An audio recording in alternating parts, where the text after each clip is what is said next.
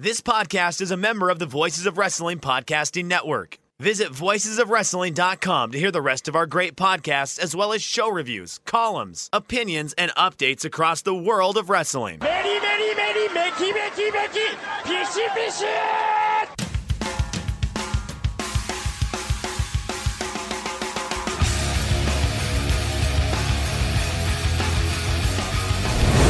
And then Shibata comes back with Chapin fucking. That's a tremendous conversation. I live a horrible existence. So, all right, AAA. Very hard on yourself just for never being on a boat. I mean, why don't I know anybody who owns a boat? And we are live here on the flagship. I'm Rich Craich. He's Joe Lanza. Joe, what's happening? How are you? I'm doing well. Cracking open a Mountain Dew Voodoo right now. You ever get into the themed Mountain Dews ever, or no? Do you consider those Chikara Mountain Dews? Yeah, I'll get into gimmick Mountain Dews. I know that's your thing. I'm a big fan of the gimmick Mountain Dews. Yeah, there's they've gotten a little too gimmicky in recent weeks, or recent years, I should say. I mean, they have there's 20 out there. There's like a KFC exclusive, and I'm like, I'm not gonna go to KFC to drink this. Like, if it's in the store or if it's like the Halloween or the Christmas Mountain Dew, I'll drink that. I'm not going to. You're not going to get me into a KFC just to try your radical orange or whatever the hell I forget what it even is, what flavor it is. That's where I draw the line. If I can't get it at a gas station, I'm not counting it. So, do they all taste like Mountain Dew in some way, or are they just actually no? Yeah, and that's kind of the funny thing with this Voodoo. So I don't know if you know any of the craze of the Mountain Dew Voodoo, but it's a mystery flavor every single year. So every year it's a Halloween themed Mountain Dew, and there's always this. They come out with it. They don't tell you what the flavor is. I don't know if they ever officially declare what the flavor is, but people get nuts. I mean, you thought wrestling Twitter was bad. You just see Voodoo Twitter. Like, people are like, I think it's a Red Starburst. People are like, you're so dumb. It's not Red Starburst. It's Smarties, you idiot. You know what I mean? It's just like, it's wild how people they plant their flags in whatever flavor they think it is. If they think it's Gobstoppers, they're Gobstoppers, and that's it. And then the people that also think it's Gobstoppers are like, yeah, dude, you're fucking right, it is definitely Gobstoppers. And then like, oh no, that's definitely Skittles guy comes in, and then it's just it's wild. And largely, like, all those flavors kind of do taste the same, so it's pretty easy to mix them all up. But I forget if Mountain Dew actually does declare what the flavor actually is at the end of the year or not, or they just let people wildly speculate all year until they just take them off the shelves, and then nobody cares anymore. So yeah, it's a shame that Mountain Dew Twitter can't be as pleasant and light and fun as wrestling. Oh yes, really of course, yeah. As we all just banter and laugh and have fun about our shared hobby. Right, AEW Dynamite was good this week. Thanks, I agree. Yeah. Right. Always a lot of fun. Always pleasant. Yeah, it's yes. It's been pretty nice not to check it very often. I can't lie, I don't miss it that much. So it's been good. But hey, make sure you keep following us, because we post stuff on there still.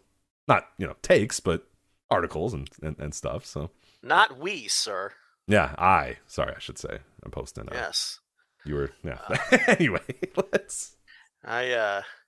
I removed myself from the account. Let me tell you, I didn't want to remove myself from the account. At one time, I thought that I genuinely enjoyed Twitter, and I did not want to leave it. And I thought I would have a giant hole in my life without doing the tweets. And that lasted about 24 hours. And then it's like the clouds opened up, and there was I had a giant epiphany.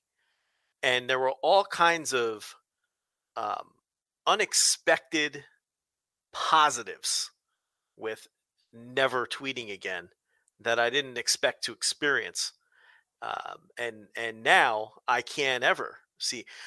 I constantly have people telling me, Joe, just please come back to Twitter. Just come back to Twitter. We need you on Twitter. Nobody cares. Just come tweet again. Jump back into the banter. But I don't think I'm ever coming back. I mean, because after that first couple of hours of kind of compulsively grabbing at the phone to tweet something out, oh, this is going to be I got a great thought on it. Once that passed, and once the itch was gone to post every take, there have been so many positive benefits to not being on the app that I can't ever see myself going back. It's like this The only way I could describe it is the burden of Twitter has been lifted off of my shoulders. And it really was a burden. Like the whole feeling the need to have a take on everything in order to help build the brand of Voices of Wrestling. You know what I mean? Like, oh, I've got to have Of a course, take on yeah. this thing that's happening. You know, that's gone. For 10 years, Lifted yeah. from- For 10 years, every single day. Even if I'm on a vacation, I'm tweeting pictures on my vacation so that people can, know what I'm doing at all times. And it's, you get kind of addicted to that. It feels like that's part of your job. It feels like it's part of what it is. It just felt like it was something that had to be done. Like, just, God, I have to have a take. Well, we always talked about that too, and I think I still have this to some extent. But like, I wouldn't watch wrestling without thinking, okay, what's my take on this, or what am I going to say about this, or what am I saying about this match, or whatever. And it did, like, I could have sat down and watched a random, Tito Santana versus whoever match and I was like, I better tell people I'm watching Tito Santana versus this guy or whatever, and give my thoughts about this match. And it's like, no, just watch it. And I wouldn't watch wrestling without thinking, well, what is my take on this? What is my thought on this match? I couldn't just sit down and watch wrestling. Yeah, and that's kind of the burden of Twitter. But and then there's other things like this, just being on the app. You don't realize, or maybe you do, but I didn't realize how many hours I'm spending on the app. I have all of this free time. I know it sounds crazy, but I have all this extra time that I didn't have before, and I realize it's because I'm not compulsively checking the app or getting tied up in a half-day long argument about something dumb. And the other thing it frees you from is just feeling the need to respond to some god-awful take from some complete idiot that has like 38 followers. But for whatever reason, the take just hits you a certain way, and you feel like you have to say something to this person. Right. That's gone. That's removed from my existence. And now it's like when I'm in a Slack chat or a group chat or a Discord or something, and somebody will post a really bad tweet, for everybody to shit on and laugh about. And now I just look at those kinds of tweets and think to myself, yeah, that's a really bad tweet. Right. The one recently, and I don't want to pick on this guy because many people every day people are posting horrible tweets, and horrible takes. But the Snowden tweet about Ring of Honor that we're going to talk about our top, where he's here's Ring of Honor. Nobody gives them any credit. They were underreported and nobody talked about it at the time. I'm paraphrasing exactly what it was. Like, that was one where I was just like, oh, like I got the compulsion for like 5 minutes, and then I was like, no, because in the old days, in 2016. We're barreling like, Joe, you're canceling all your plans. Dinner plans are like you're sitting down, and we are going after that, and we are going to reply to everybody and argue with people for like 4 days that Ring of Honor did indeed get credit in 2005 from the Wrestling Observer. We'd find clips from the Wrestling Observer to prove no, you are wrong, sir. And instead, I was just like, that's a dumb tweet, and then I kind of closed it and went on, and I was like, wow. That's fun. Yeah, that's kind of fun. You could just say, fuck, that's a bad tweet. All right, well, let somebody... And then, like, it's actually kind of fun because people are still, obviously doing it. And you can kind of watch all the, all the world burn, and you're kind of like, yeah, all right. To be fair to Snowden, he realized it was a bad tweet. Yes. And he deleted it. And, like, actually made another tweet that said, yeah, that was a bad one. Right, which I get, and that's why I didn't want to pick him out, because he was just the most recent bad tweet that I remembered. Yes. But all the credit in the world to him for saying, that tweet fucking sucked. Sorry. Which is great. Like, look, that didn't come out the way I meant it. It sucked. Yeah. But it's like... Yeah, I think he was just saying we don't give enough credit to how revolutionary Ring of Honor was. But the way he worded it was like... But again, like, we wouldn't have let him have time to reply that. No. We would have buried him. He would have talked shit. He would have been in the DMs. We would have been in the DM. Like, we would have just absolutely flamed each other for 24 hours straight for no reason. Yeah. Like, it's a waste of time. And like, I don't care. Like, so it's fine. Like, I don't... But I'd be like, you fucking idiot. You're dumb, you motherfucker. And then, like, all of our followers would be tweeting at him, and all of his followers would be tweeting at us. We're like, what are we doing? Yeah, now I see these bad tweets, and especially the ones from randos. Like, I'll see these bad tweets from randos, and now my thought is just, that person's really dumb. And then I never think about it again. Whereas if this were a month ago, I would think about the most creative way to shit on that person's just dunk on this guy and make him feel like garbage. And it's just,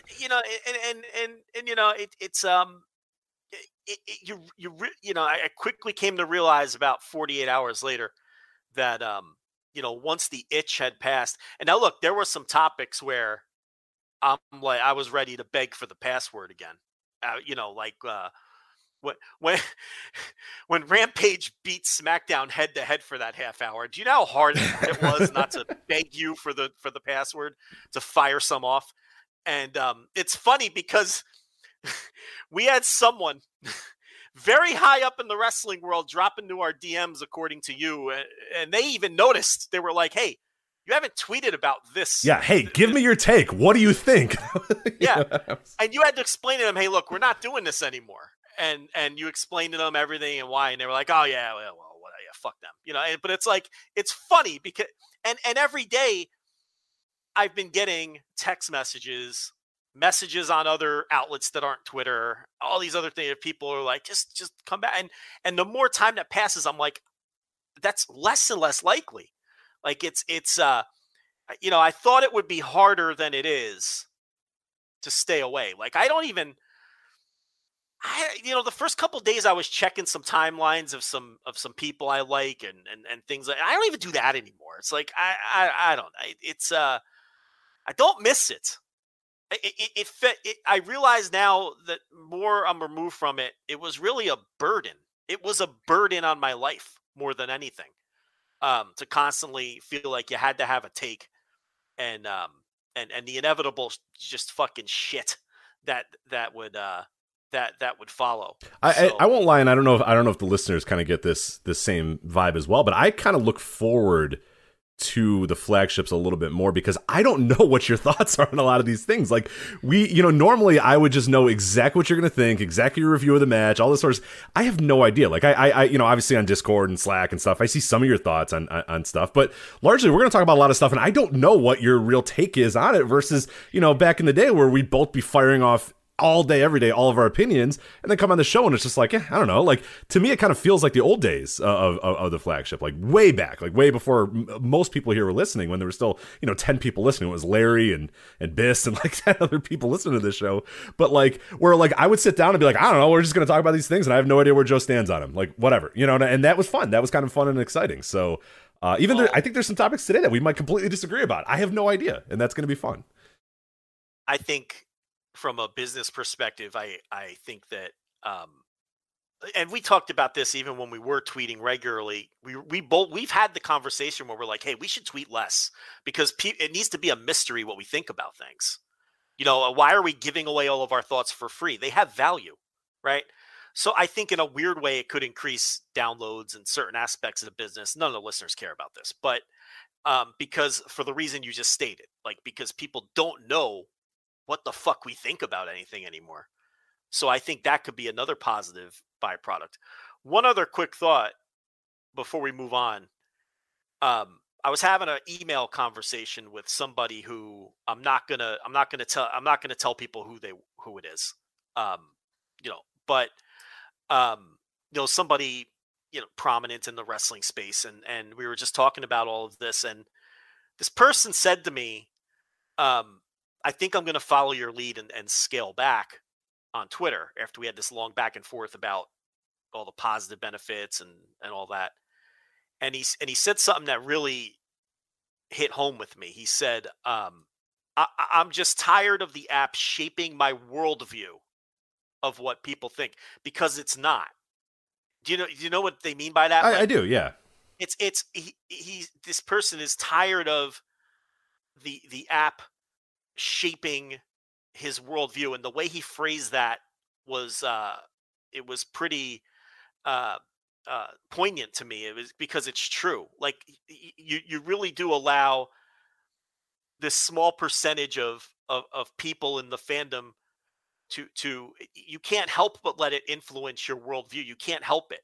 Every WWE fan is a mouth breathing idiot who doesn't understand. Every AEW fan is like it, and it really is toxic in that way. I hate the word toxic. I think it's overused, but it's toxic in that way where it does start to shape your worldview on things. And I think that's another positive benefit to where, like you said, for this show, I could come on this show and talk about things, and not only do I not necessarily know what you think, I don't really know what anybody thinks about any of this shit, because I'm not paying as close attention to it. Yeah, our finger isn't on the pulse of the consensus right now, which might actually be pretty fun to do a show like that. Yeah, I think.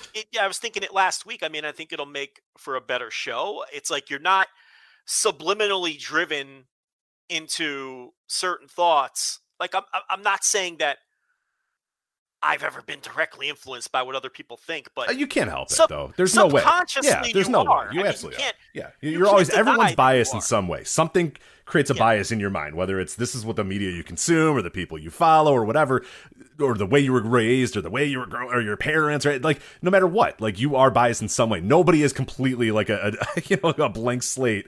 You're always biased or always put in some sort of direction or some little pocket, and especially in social media where you can create your own little universe and your own little silo or whatever. So yeah, no, it's of course gonna shape your worldview, no doubt. I just think too that maybe subconsciously it's like, well, I'm not going to fire off this particular opinion because I don't want to deal with what this corner of the fandom will say to me on Twitter, or what this corner of the fandom will think if I say this. That kind of stuff is like removed from my brain.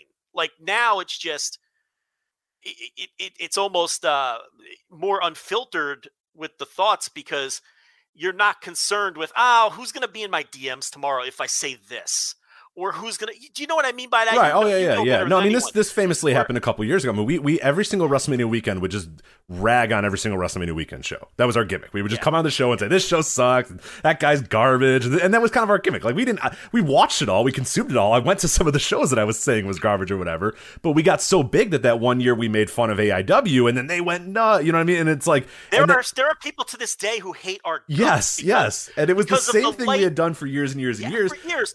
But then I didn't want to do it again. Yeah, exactly. Right. And then you become gun shy. And then the next year, WrestleMania weekend, I was like, well, do you want to do the gimmick? And you were like, like, I don't know. It made a lot of people, it wasn't worth it. Like, I don't know. People seem to be very upset by it. Maybe we have to do it in a nicer way or whatever. Whereas like, no, fuck that. It's a fun little gimmick. And so we did on our show, and our listeners knew it, and our listeners knew what the gimmick was. But yeah, it got, people would find out about it. Non-listeners found it, and they thought that we were the light razzing we're giving to these shows. Right. Just to have fun. And people were like, you fuckers. And I was like, I'm going to half these shows and I'm bragging on you, idiot. They're like, you don't support it at wrestling. I'm going to 5 of these shows that I'm saying suck. Like, I'm giving them money. Yeah, right. AIW had Eddie Kingston cut a promo on us. right. Without naming us. Not the only Eddie Kingston promo directed at us, by the way. There's several over the years, I can promise you, that are directed at us. So. Like the gist of it was like, he probably didn't even know who we were or what it was. They probably just because he's like, I think he knows. That one I really don't. Well, listen to me, because that one he's like, oh well, there's people who say that AEW doesn't belong at WrestleMania weekend. Well, let me catch you in traffic at WrestleMania weekend.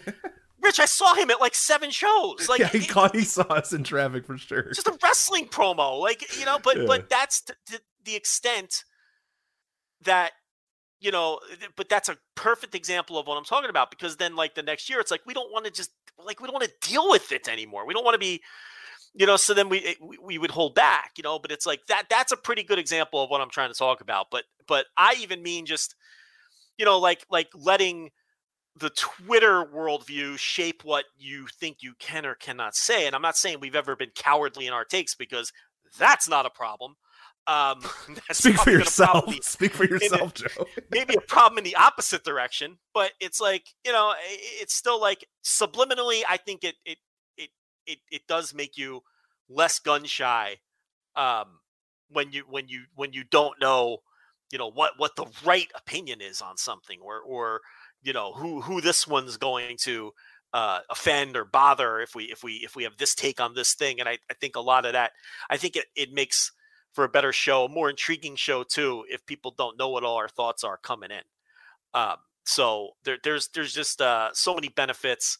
And to all the people who keep asking me, no, I don't think I'm coming back. I mean, I keep telling all of you that privately, but I may as well tell everybody now. I mean, I don't think the positives outweigh the negatives. And then, of course, it all circles back to the original reason I left anyway, which I think is a valid one. Absolutely. I'm tired of bringing all this negative attention to people who don't deserve it. So, and that was the number one reason. But now there's all these other side reasons where it's like, God, this was such a great move. I might, like Rich, I don't even have my phone in the same room as me a lot of time anymore, which is absurd. Like my wife notices. She's like, "You're never on your phone anymore." Well, yeah, like, somebody brought this up to me. They said like, "Oh, it's probably good that Joe's not on Twitter," because they remember this thing, and I think it wasn't that long ago. It may have only been a couple months ago, where you said that once your wife mentioned you guys were at dinner, and she was like, "Why are you on your phone? We're at dinner," and you're like, "This 12-year-old's got a bad take or whatever, and I got to tell him he's wrong." And it's like, like we joke and we're laughing like, ha ha ha ha, but like truly, that's like pathetic. You know what I mean? That's horrible. Like you shouldn't do that. Like you're at dinner with your wife. Like put your fucking phone away. Don't. It's some random WWE fan 69XXX. And you're like, oh no, I gotta tell this guy that Indy Hartwell's bad or whatever. Who cares? Just put your fucking phone down, man. Like what are you doing? It's so. But I'm the same way. Like there's times where I find myself doing that, and it's just like, what am I doing? And like you kind of snap out of it and go, what are you doing? But it doesn't. You sometimes do need to do like a complete reset to realize, wait, what was I doing? Like how pathetic was my life? Like why was I doing that? Yeah, and you don't realize it until you're removed from it, and it's like that like last weekend took the kids to some fucking dopey pumpkin. There we go, Joe's. Yeah, see your free time. You're going to pumpkin farms, baby. Well, we go to that every year. We go to this. Oh, but you enjoyed it more this year, is what you're trying to say. No. Hey, will you let me make my damn point? Go ahead. So we go to this fall festival that we go to every year, and it's so funny because I accidentally left my phone in the car. Okay, and I didn't realize that I accidentally left my phone in the car until we got back in the car to go home. That would have been unheard of had I still had that fucking app on the phone. Because any free moment where my mind wasn't occupied with literally any other thought, you reach for the phone and you scroll through the mentions on Twitter. I mean, so it's just like even something like that where I'm like, wow, like, yeah. And now at home, like I don't even know what room my phone is in half the time because I'm not thinking about it because if nobody's texting me, I have no reason to be on it. So there's, all of that aspect too. Like, I don't know if I would go as far. I don't know. It's just, I think it's been just better for everything. So if anyone's been flirting with the idea, I highly recommend it, especially if you're at the point where where we're just to that point where we had enough followers where you can't say anything without someone fucking being confrontational. Yeah, we always said at some point we're going to hate your favorite wrestler or hate your favorite wrestling promotion or, we're going to do something that's going to make you mad at some point because we had just too many people following us. So. Our account is just too big to where you're not just bantering with people who understand you anymore.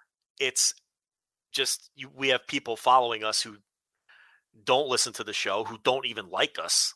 You know what I mean? It was like that wasn't even an issue. Like is less of an issue 3 years ago. It's like where the more followers you have, the more people you have following you who don't understand your tone, don't understand, your inside jokes, don't understand, what you really mean when you say something because they're randos. And I think we had just reached that point and it just, it leads to a million other problems and everything else. So, hey, at Voices Wrestling on Twitter. Yeah. There's still, I mean, and what's good too is, and a big reason why a lot of this stuff has happened is, representing Voices of Wrestling as well. There's a lot of other stuff that goes on that website that's not the flagship, and that's a big reason why we also decided to kind of change that. And now, hopefully, more people are seeing more articles and more podcasts from other people at the website, and that's probably a little bit better as opposed to just Joe and Rich give their takes for 12 hours, 11, 15, 20 hours of the day, and then occasionally in between there's some posts that we put on the website like that. Was untenable at a certain point, but yeah. I believe there'll be other changes too. I mean, I think both of us are also approaching and looking at different ways of how we approach this from a business sense and just from, it's kind of a reset in a lot of ways, more than just that way. And there's, ideas being kicked around on how to approach some things differently and in other ways too. So I think, it's just it really was an incredible difference the further I'm removed, and I really thought I'd be wanting to scratch that itch, but the further removed I am from it, it's actually the less I want to be back. For sure. It makes it pretty dumb. Yeah, I look at Twitter now. I'm like, this app is so dumb. I just don't. Man, you don't realize how stupid you are. It's so dumb. It's the worst. And, it's a horrid app. It's so bad. And the wrestling Twitter in particular has just gotten worse and worse. I mean, it's just the tribalism everybody's talking about, and it just. Well, what it does is it answers the question that everybody always has of like, what would have happened if Twitter was around during the Monday Night Wars? It would have fucking sucked. It would have been so fucking terrible. Or even like the New Japan Noah stuff. Awful is what it would be. It would be horrible. Yeah. Maybe worse somehow, but I don't. But I do think this will be a better show for it. I really do. Yeah, except this. I mean, this one in particular already sucks, but last week kind of sucked. But after that, I think we're going to be good. Why do you think every show sucks? I know. I think every show stinks. So. I thought last week was a great show. Everybody did. Yeah. No, it's one of those that I'm like, I don't know. And everyone's like, it was your best show in a while. I'm like, okay. Yeah, Joe, we've had this discussion. I think every show sucks, basically. You do. So. Sometimes you're fired up about a show. Sometimes you think it's a good. That's true. I know when you think it's a good one. I definitely have times where I think it's a really bad one. But I think that's more in my head. Like, you know what happens sometimes where I'll think that I was a blabbering idiot for an entire show that couldn't get my thoughts straight and was tripping over my own tongue. But then when I listen back, I realized that may have been what was going on in my head, but that wasn't what was coming out of my mouth. And the show was actually fine. Have you ever gone through that? Yeah, for sure. Man, I really sucked on that show. I let Rich down. I let the listeners down because I just was all over the place. But then I go back and listen to the segments that I thought where I was bad. And I'm like, oh, well, my head was scattered, but my words were good. So it was all fine. There's times where I know the show is really fucking great. I mean, there's just times I know it. I thought that one, when that one ended, when I put the headset down last week, I was like, that's a great fucking show. People are going to like that show. That's a great show. But yeah, you are typically more cynical. But I know when you like one. I do know. I can tell. You're more eager to get it up. You're like, I might put this up tonight. Right. I got some time. I got some time. Because usually you're like, I'm putting this up tomorrow and I have to piss and I'm tired. I got to go. Bye. Yeah, right. But then there's other times where you're like, I might put this up tonight. I love the way you do the impression of me with that voice. Yeah. I don't know. I feel like because that's how you sound. I might put this up tonight. Exactly. I don't know. Is that how I sound? Okay. See, just right there. I'm just kidding. I'm kidding. Like that. I got you. Yeah. So, there's times I know you think it's good. The problem is that's my show voice. When I talk to you off the air, I'm always the deep Rich. I'm just like, all right, yeah, all right. See you later. You sound like you want to be swinging from your neck in a garage when you talk to me. I'm usually just very tired. Yeah, exhausted. Just fucking. And listen, as Nick Khan has said, nobody gives a fuck how tired I know. That's why I don't say anything. Okay? Yeah. So. There you go. All right. Well, it is the Halloween show, Joe. So I of course we have to do our customary. We're not going to do it very long. We every year we have a long candy discussion. I've decided I'm not. Here's the thing. Yeah. I have a curveball for you. What? Oh no. What are you throwing here? I've decided I'm not participating in the candy talk. Because here's why. Okay. Okay. People can't handle it. Like when you talk about the candy or food, people get so protective of the things they like and don't like that. If they disagree, it's like they want to declare war. So I'm going to let you give all your takes on the candy, and you could take all the heat. Wow, you just did a whole segment about how you don't care how other people's perception is not going to influence the way you talk, and now you're scared to piss off Butterfinger Twitter or something. Like what's going on? Listen, not scared. I've taken this pounding for 10 years with the candy, and can't handle it. Joe, I was merely going to ask you, what are you offering to the children of your neighborhood this weekend? I've not made a decision yet. Do you not even have it, or do you have it and you're not sure what you're going to give them?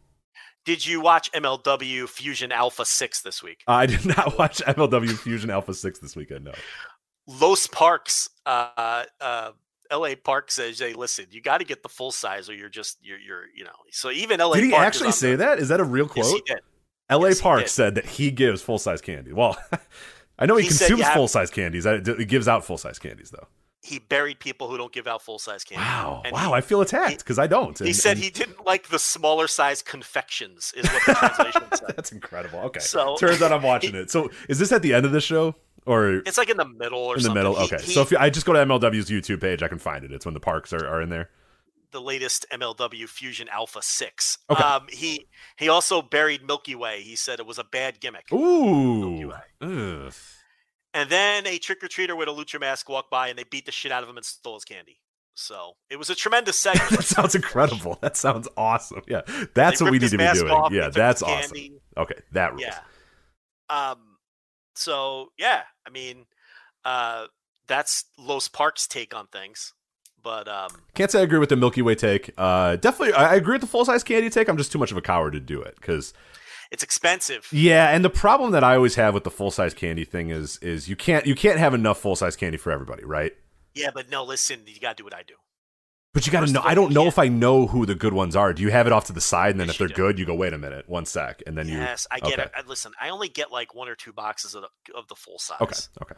Because first of all, it's like $18. Right, I really don't want to spend that much. Yeah, and the worst thing that one year I bought so much fucking candy, Joe. You have no. It was the first year we moved into this house, and I was just like, we're in a neighborhood now, like. It's gonna be crazy. It's nuts. It's whatever. So we bought so much fucking candy. We had literally 2 trick or treaters, 2, and then I ate all that candy and I got fat from eating all that candy. So well, you got to know your neighborhood too. But listen, no. But then the next year, like 1,000 people came. I had to run out. That was the thing. So we bought like one little bag, and I was coming home from work, and I get a frantic call from the nurse saying like, "Oh my god, stop and buy candy. Go right now. Go get candy." Yeah. But you're getting. I mean, you're buying it on Halloween day. That's not going to work. I don't know if you've ever been to a like a Walgreens or whatever, a grocery store. You like, just gotta buy it, and if you got extra, you give it to the nurse. I eat it though. I eat it all, and I'm fat already. Give it to the nurse to bring to the hospital. No. You'll be fine.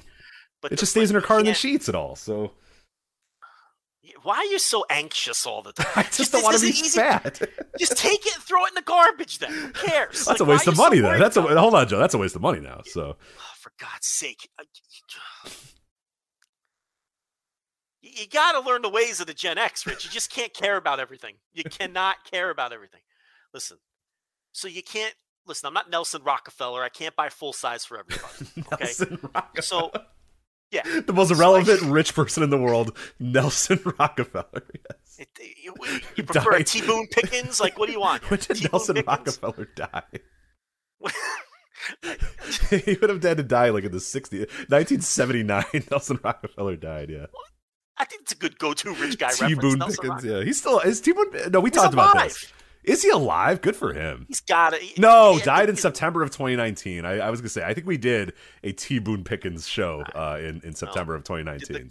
Did the COVID get him? What got him? Well, that was Well, maybe I don't know. Maybe he was one of the first cases of COVID, but he died at his home in Dallas, September 11th, 2019. So.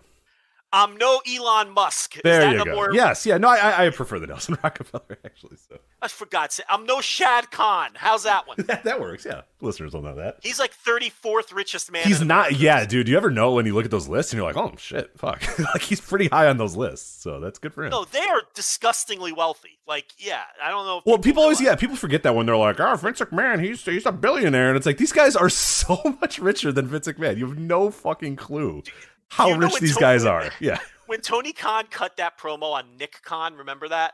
Yeah. And I remember thinking, oh, you might not want to poke that bear. And then I was like, wait a minute, he can buy and sell Nick Khan.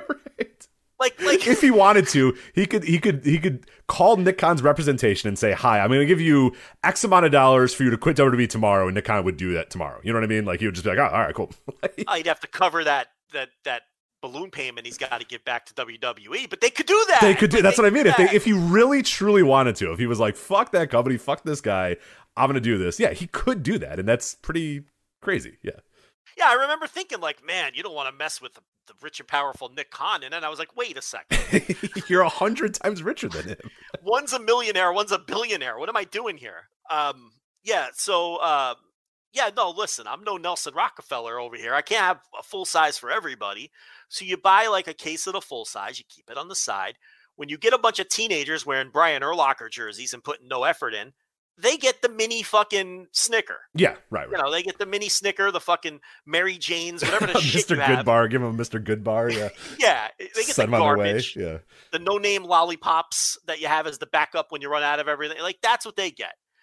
Now, cute little kids come, and they're putting some effort in, and they haven't been sullied by the world yet, and they're pure and they're nice, okay, they get the full size. That's how you distribute it.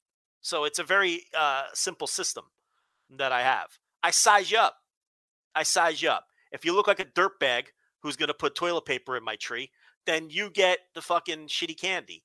If you're a cute little 8-year-old with with some effort into the costume, you look like you got some solid parents, I'm giving you the full size. That's all. It's easy.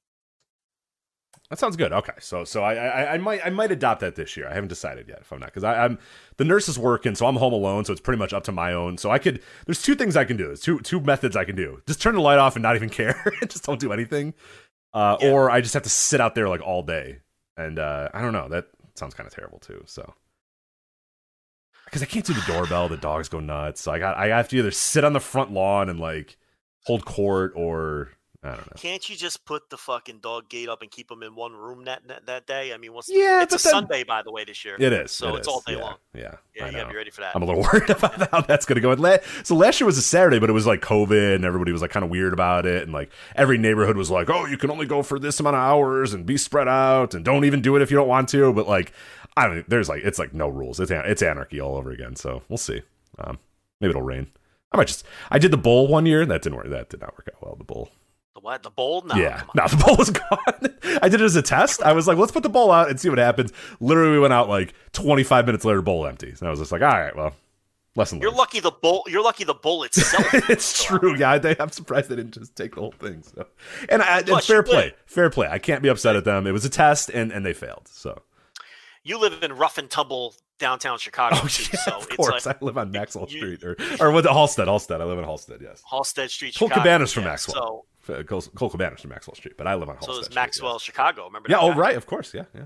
He sucked. Maxwell, Chicago. Oh, he was brutal. Yeah, he was a terrible wrestler. Terrible. Yeah, awful. Yeah. So I mean, I'm surprised the rough streets of Chicago.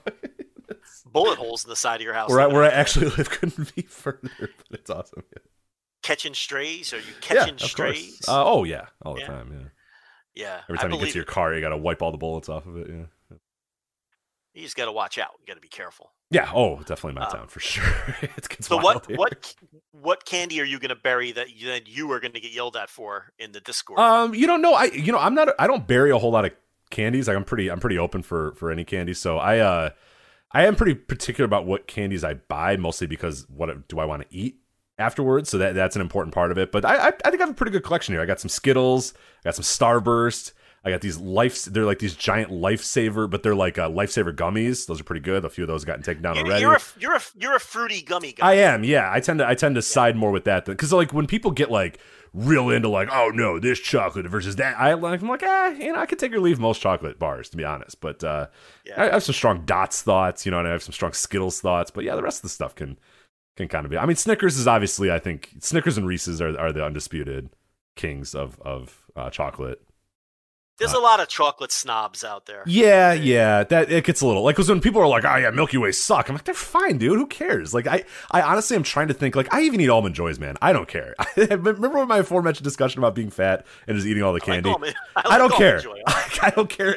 I'm trying to think of honestly what, because like there would always be that thing when you were done when you were a kid, and you would get your pillow sack full, you have everything filled with the fucking candy, you throw it onto the carpet, and then like me and my friends would do this. We'd get the pillowcase and fill it with candy, and then we'd go to some guy's house and just pour it all out on a carpet, and then just kind of disperse it that way or whatever.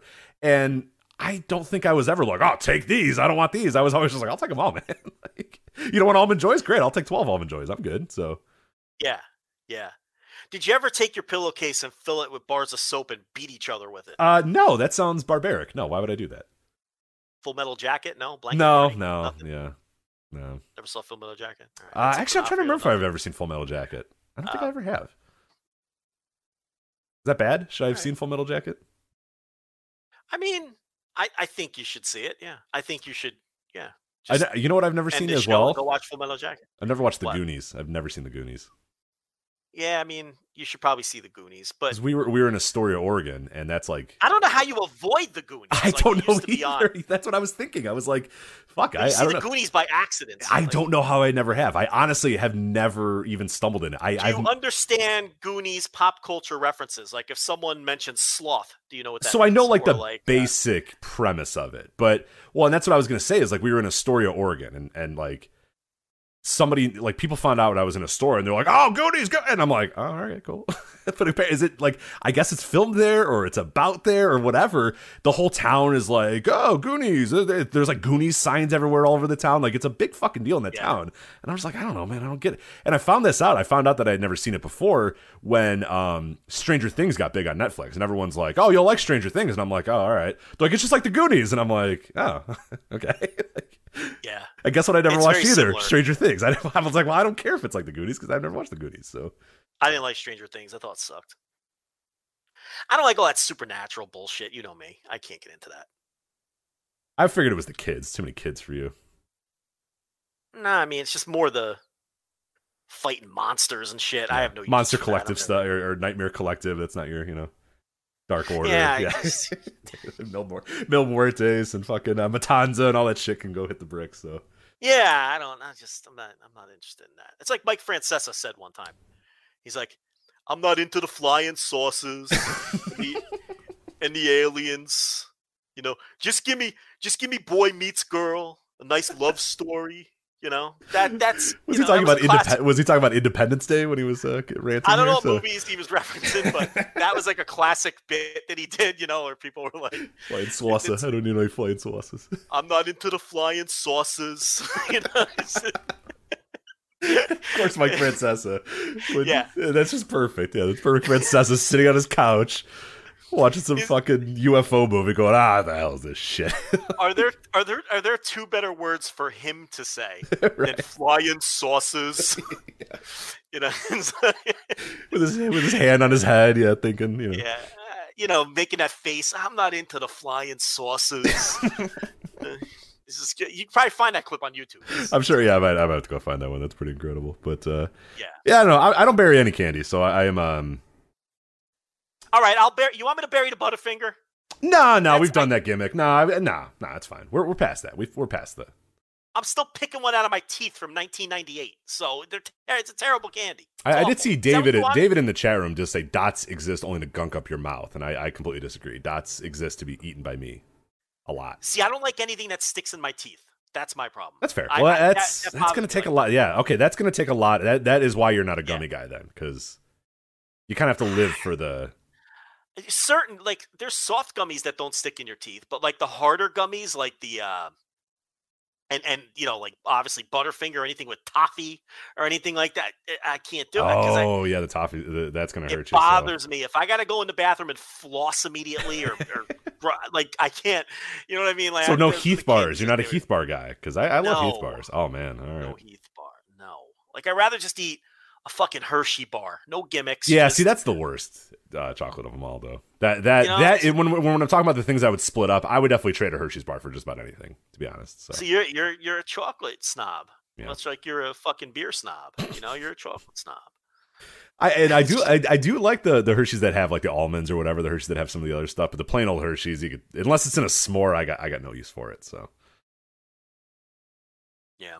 Well, see, I'm not going anywhere else with this. It's because people get real touchy about their favorite foods. Yeah, they get so mad. What is good though, as a people, I think we have decided now what candies are terrible, and you really don't see them much anymore. Like they're not in the wild, and that's, to be fair, I'm not going and trick or treating anymore. But like you said, the Mary Janes and that sort of shit, like you would always get that. And I'm like, dude, what are you doing? Like, why do you have these? Nobody wants these. Nobody bought these. Like those things are good. Like the fucking oh, there's the other ones. There's these honey ones or something like that. They're just deplorable. Biddle honey. Nobody wants that. Biddle honey. Those are old lady candies. Right. Old lady on the block gives those out. Yeah, and I'm like, oh, so she just had them and was like, oh, it's Halloween. Yes. So she just put them in okay. Yeah, you get a handful of Mary Jane, Biddle honey, Biddle honey and peanut butter kisses. Are Mary Janes and peanut butter kisses the same? Like the orange and black wrapped like... No. Because what are Mary Janes? Maybe I don't know what Mary Janes are. They're just like a really hard, chewy, fucking brown thing. They're gross. Um, it's like, yeah, or you get like loose circus peanuts. You ever get loose circus peanuts? Yes. You know? What are we doing? Has anybody enjoyed a circus peanut ever? Yeah, Even in 1930, did anybody go, what a treat? Circus peanuts. They're horrible. They're horrid. They're awful. In the 1930s voice. Yes, like that. I get I don't like candy corn. I'm not going to get it. That's like the lowest hanging fruit to make fun of candy corn or whatever. But I get it. I understand candy corn. I don't like it.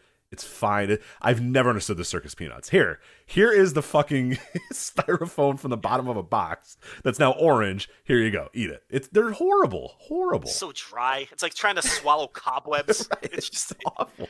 It's terrible. It's like you need a gallon of water just to get them down. And they taste horrible. They're that weird, they're like scientifically fucking generated, just the way the texture is and everything. Like, you're eating something. Yeah, are they supposed to be marshmallow? Is that what it's supposed to be marshmallow, right? Like, I think that's what it's supposed to be. Is it not? What is it supposed to be? They're circus peanuts. I don't think they're supposed to be. I don't think it's meant to be marshmallow. Like, Peeps are meant to be marshmallow. Right. And that's just like, you bite into a Peep, it's like, they're crunchy because there's so much sugar. Oh, like the Peeps are you horrible. Feel the crunch. Yeah, Peeps are awful too. But I eat a Peep, I feel like, all right, all my teeth are gonna fall out. Every year I eat one Peep to remind myself that I don't like Peeps. I'm like, are they that bad? And then I eat them and I'm like, yeah, they're that bad. And then I just throw the rest of them away. So, we see there are circus peanut fans in the chat. Oh, get out of here! Get out! Swear of to here. God, gone, all of them. One funky note: I fucking love circus peanuts. Hit the bricks. I think he needs to be banned forever. So I think I'm going to put this guy mute him for a moment. Yeah. Okay. There you go. Yeah. 300 seconds. 300 seconds to think about what you've done. So he's out of here. Yeah. 300 seconds. All for standing the circus peanuts. Right. That can't happen. So you can't have it. All right. Got an ad read or something? Yeah, I got an ad read. Yeah. You want to do that? Let's do this. Let's talk about hair loss, Joe, because we are sponsored this week by our friends at Keeps. And as a guy, and I know as a guy, and all the guys that are listening know so much of our identity is wrapped up in our hair, from how it feels getting a fresh cut to the way it's perfectly styled before going out. That's why when we get into our 20s and our 30s and we start noticing the first signs of hair loss, it definitely feels like panic time, because let's face it, nobody is ready to go bald. Thankfully, there is Keeps, the simple and easy way to keep your hair. 2 out of 3 guys will experience some form of male pattern baldness by the time they are 35, and the best way to prevent that hair loss is to do something about it while you still have hair left. So in the olden days, those 1930s that we were talking about, you'd have to go to the doctor's office for your hair loss prescriptions. You had to go and get the weird things in the pharmacy and hit the button, and the person has to have come with all the keys and go, what do you want? And you have to say, I want the hair loss thing because I don't have any hair anymore. You can see, what I'm here for. You can tell what I'm here for. It's obviously the hair loss thing, and they would open it and give it to you, and then you have to follow them up to the register. It was horrible. It was embarrassing. It was awful. But thanks to Keeps, you don't have to do that anymore. You can visit a doctor online and get your hair loss medication delivered right to your home. They make it easy and deliver your medication every 3 months, so you can say goodbye to the pharmacy checkout lines and the awkward doctor visits. Keeps offers generic versions of the only 2 FDA-approved hair loss products out there. You may have tried them before, but probably never for this price. And as we said, Keeps treatments typically take between 4 to 6 months to see results, so it's important to act fast. The sooner you start using Keeps, the more hair you will save. And you can find out today why Keeps has more 5-star reviews than any of its competitors, and more than 100,000 men trust Keeps for their hair loss prevention medication. Keeps treatments start at just $10 per month, plus for a limited time, you can get your first month free. So let's talk about how you can get that first month free. All you're going to want to do is go to keeps.com/VOW to keep your hair there for the first month of your treatment. You're going to get it free. That's KEEPS.com. Keeps.com/VOW. Again, Keeps.com/VOW. KEEPS.com/VOW. You do that, you're going to get your first month of treatment for free. Again, that's Keeps.com/VOW. And we thank them for sponsoring this week's show. So, all right. This was not our plan initially to talk about this topic, but it came up yesterday, and we have to lead the show off with it. It is a pretty big news. Stuff that I was kind of shocked when I saw it as well. I had to kind of reread it a couple times to figure out what was all going on. And I'm curious because, we have not talked about this, so I don't know exactly your take on this or what your thoughts are on this. But the big news that came out yesterday is that Ring of Honor announced that they're going to go on hiatus at the end of the year until April 2022. So here's their quote directly from the website. Then we'll give you some more details and then give our thoughts here. It says, quote, "Throughout the pandemic, our top priority was to keep everybody healthy and safe. And despite not producing any live events over 18 months, we were able to keep everybody fully contracted. We now find ourselves at a time where we need to make changes to our new business operations and are planning a pivot for Ring of Honor with a new mission and strategy. The year will culminate with Final Battle in December, and we'll be taking the first quarter of 2022 to work internally to reimagine Ring of Honor. ROH has the most dedicated fans in the industry, and we appreciate their loyalty and patience as we reconceptualize ROH. We anticipate returning to live events in April for Supercard of Honor with a new fan-focused product and provide a unique experience for wrestling fans." So real quick, I'll just kind of run down what you got there. ROH is going to hold the December 11th Final Battle pay-per-view. They're going to do TV tapings in November, and then after that, all contracted talent is done. It's going to be early in 2022. All their contracts are going to expire, and they will all be let go. And the plan is obviously to be out the first quarter of 2022. And like they said, we anticipate returning to live events in April for Supercard of Honor. So presumably December 11th until April, Ring of Honor will largely cease to exist. We don't know what they're going to do with their TV. We don't know exactly what they're going to do there, but that is the plan right now. Dave Meltzer on this morning's Wrestling Observer said the plan is, quote, essentially to be a indie promotion. They're going to book top indie talent as opposed to having regularly contracted wrestlers. So Sinclair has not canceled the ROH TV show either. So it's not dead. They haven't gotten canceled, but just things are going to be different, like they said, with a new fan-focused product and provide a unique experience for wrestling fans. So what'd you make of this news when you did hear it yesterday that Ring of Honor is going on hiatus and will be gone essentially until April 2022?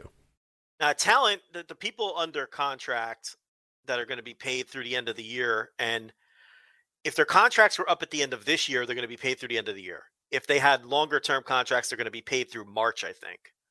But all of these people are free to work wherever they want right now. That's correct, right? That is correct. Yeah. So I guess the thing was, hey, we're all going to let you guys go. We are still going to pay you, but if you want to take bookings, go take bookings. And people already have. Bandito's already booked for GCW. We've heard of some other names getting scooped up by some different companies as well. They can show up on Raw or Dynamite tomorrow. Yeah, exactly. If they want to. Yeah, right. But I think that they still have to go to the TV. They are still obligated to go to the November TV tapes and are all obligated to do, obviously, the December, pay-per-view as well, Final Battle. If they want to continue being paid through the end of the year or through March or whatever. But so my whole thing about this is I think people are kind of running wild and attributing all of this to stuff that I don't really see evidence of. I think that the answer is pretty simple in my view. I think that COVID killed Ring of Honor as we know it because they paid all of these people for 18 months, which was admirable and, was probably the right thing to do. But they didn't bring in any revenue. They weren't running shows, period. Then they ran some shows with no fans. They ran a couple of shows, a small handful of shows where they sold some tickets, but nothing significant to this kind of bottom line. I mean, we're talking crowds of a couple hundred people 2 or 3 times. That's a couple $1,000s. It may as well have been $0. They ran a couple of pay-per-views that presumably did, again, very little business in the grand scheme of things in terms of making up all of that lost revenue over the course of 18 months. So with all the other problems that Sinclair is having right now, with their data breaches and all of this, and the bad investment they made into the regional sports networks, which I'm sure you're going to talk about a little more and give more detail on. And they're trying to get out from under that because that turned out to be a very bad business deal that could potentially sink the whole company, worst case scenario.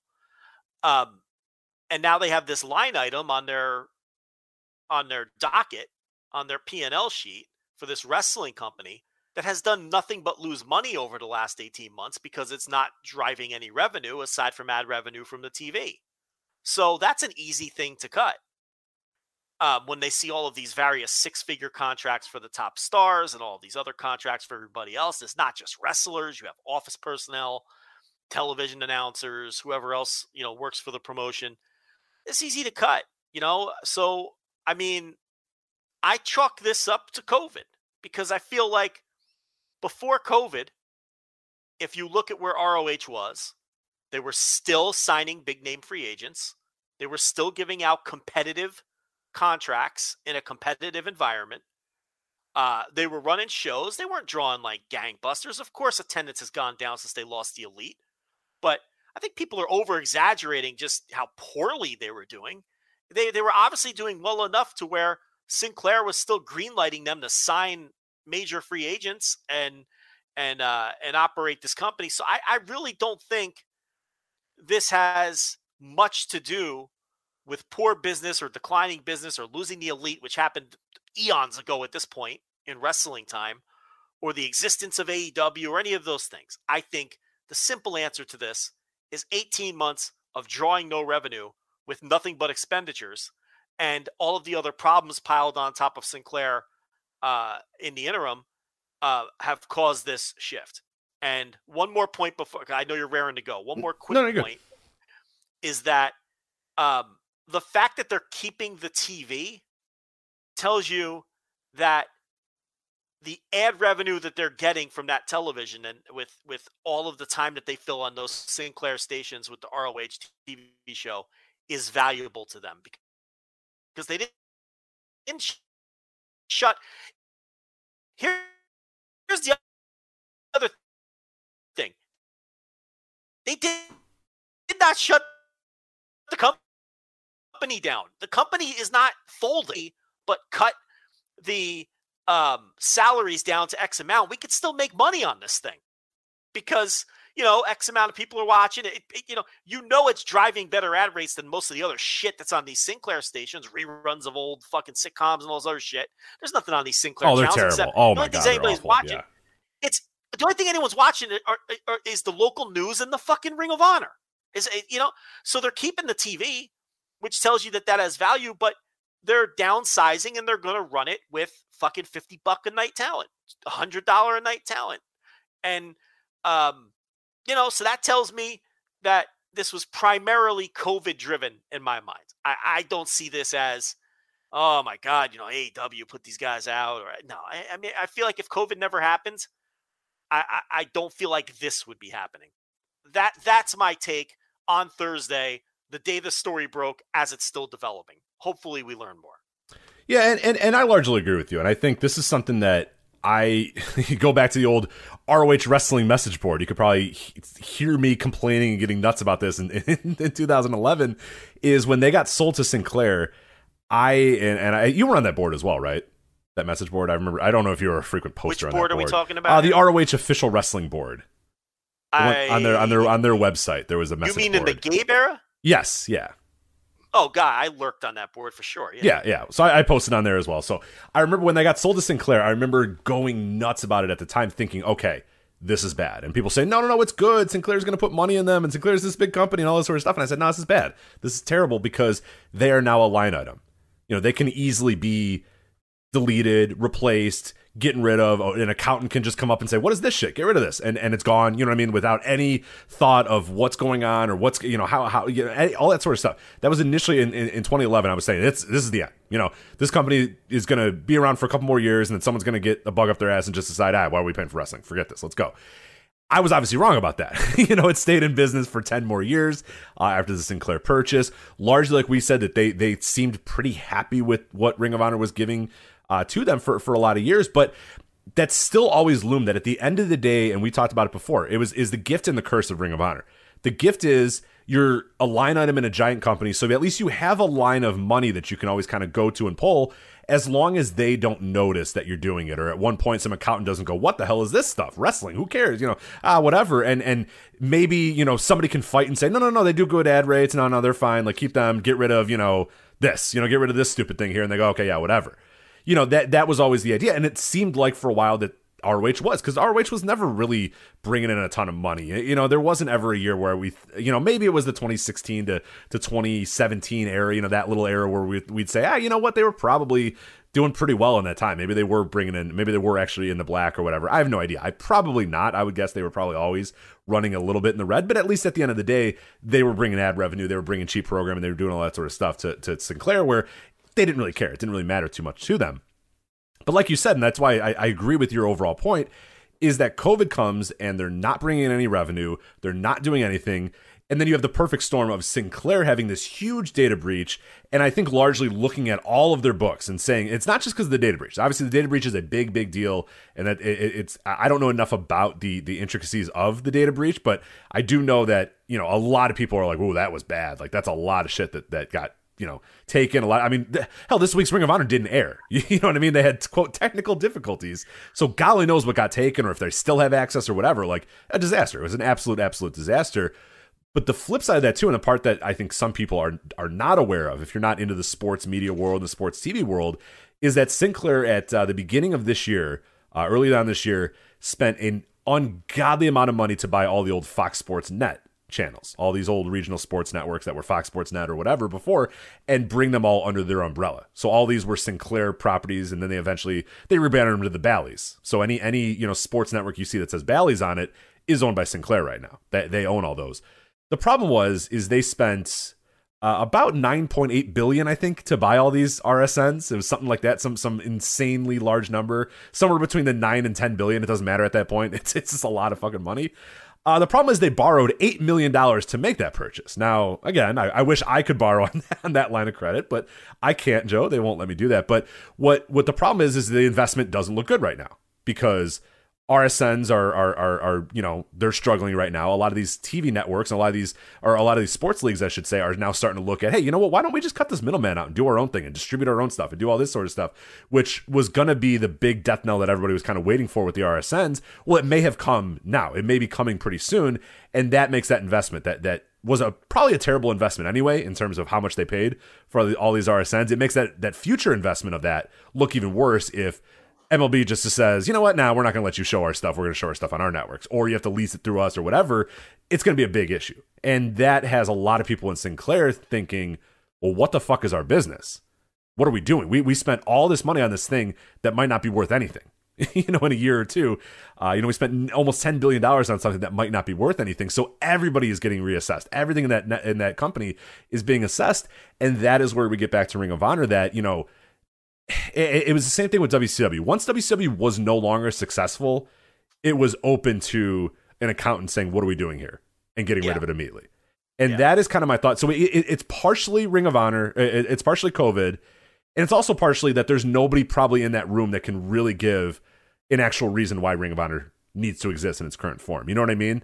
If they were selling out, if they were doing 1,000 tickets every single week or getting these big numbers or all this sort of stuff, right? This insane social media following, maybe, I don't know, would this still be happening? It'd probably still maybe potentially be a problem. But I tend to think it's the same thing with WCW, where people always go, oh, well, no, it's Jamie Kellner. Oh, no, it was, Turner, and they were going to sell. Yeah, but if WCW was doing gangbusters, if WCW was the business it was in 1997, it's not as easy to say, hey, get rid of this wrestling shit. And someone could say, whoa, no, hold on a minute. Like, let me tell you what they're doing. They're doing big-time things here. They're doing big stuff. That's not the case with Ring of Honor. So there is nobody in that room. And Joe Koff, I think he even said, I think the reports have come out that in that meeting, he claims that I fought. And I believe him because that's, his baby really is Ring of Honor. And I believe that he fought him. But at the end of the day, when hard questions were asked about the business of Ring of Honor and he had to give honest answers, there's no good answer that makes it so, yeah, let's continue and invest a bunch of money in this company. And that sucks. Like, that sucks that it's that way. But COVID hurt it. I think overall business of Ring of Honor hurt it because it's not like they can say, well, hey, look, pre-COVID, we were doing, 10,000, we're doing 1,000 a week and all these different things or whatever. And look at the ratings and look at all this sort of stuff. They can't even point to that. They can point to stuff from 6 years ago, 5 years ago or whatever. And then they can also say, well, yeah, what have you guys done in the last year? Well, absolutely nothing except for spend money and not run shows. And then we try to come back and nobody really bought tickets to our shows. There's just anybody on that other side of that table has literally nothing in the Ring of Honor favor to say, no, this is why you guys need to continue spending money on this thing. So to me, it seemed like a no-brainer that it was going to happen. I think COVID is obviously the biggest factor of it, but I do think the ROH business played a little factor in it because if it was hot as hell, it wouldn't be gone as quickly as it was. It wouldn't be. I don't think they would downsize it as much as they were, but I don't know how hot it would have had to be for those people in that room or the accountant or whatever, whoever made this decision to say, you know what, yeah, we'll keep this thing. But again, it doesn't matter because they didn't have that argument. They didn't have the COVID argument. And there's just simply no argument to keeping Ring of Honor in the current state it was because it was just, for lack of a better term, it failed in its structure and it failed in its what it tried to do. And it also failed because COVID came and they smartly decided, hey, let's chill out for a little bit. Let's let this thing pass. That was 2 years ago. And they can no longer just let it pass. And they had to bring stuff back. And then it just wasn't a hot product when they brought it back. And now here we are in whatever this is right now, this hiatus and whatever.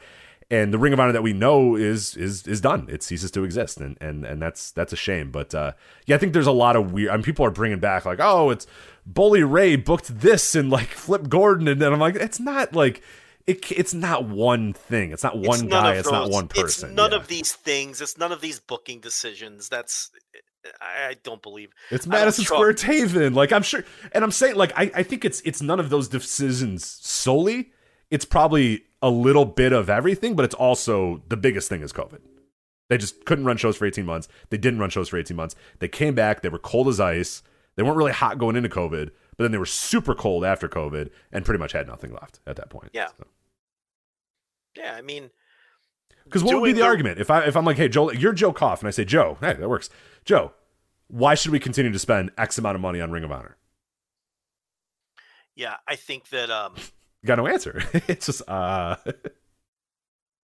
Please? I mean, it's like you're saying they weren't super hot going into COVID, and obviously coming out of it, it didn't feel like people were super excited about Ring of Honor coming back. I mean, I think that would have taken time, but again, though, I don't think that they were in this super dire predicament before COVID hit that a lot of people are framing it to be.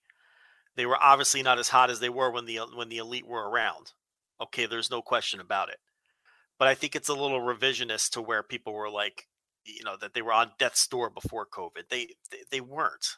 I mean, before COVID, we were talking about we always had them in the conversation when there would big free agents would come available if they were a good fit, and they were they were bidding for major free agents against WWE and these major companies and winning in some cases.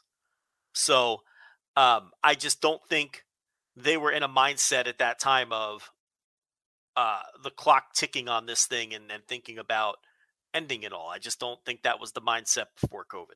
And I think COVID and all the other things we talked about made it easier to finally just cut bait on this thing instead of dumping more money into it and hoping it turns around when they're $8 billion with a B dollars in debt for just the RSN deals alone. It's like, come on, they're not gonna put in all this effort to try to turn this thing around. So it was, and they probably look at it as, okay, we know we can make X amount of money with the television show through ad revenue. Okay, so how do we get our expenditures below that amount? Well, the answer is easy. You use indie talent. You pay people by the date, because then we know exactly how much we can spend per show based on what we're getting back in the ad revenue, and then we can continue to make money on this thing.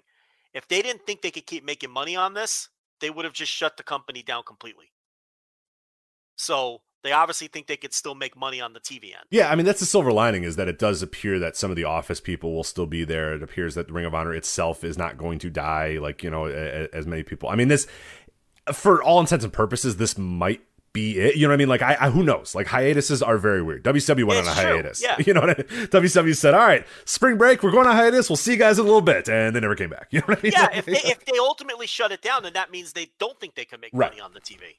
But now that's, today, 4 months now they have to sit down, or 5, 6, 7 months now to sit down and say, okay, what is our plan? How are we growing? How are we making money? What are we booking? Is there a place for us? What is our niche? What is all that sort of stuff? That's what they have to decide now over those next 4 months.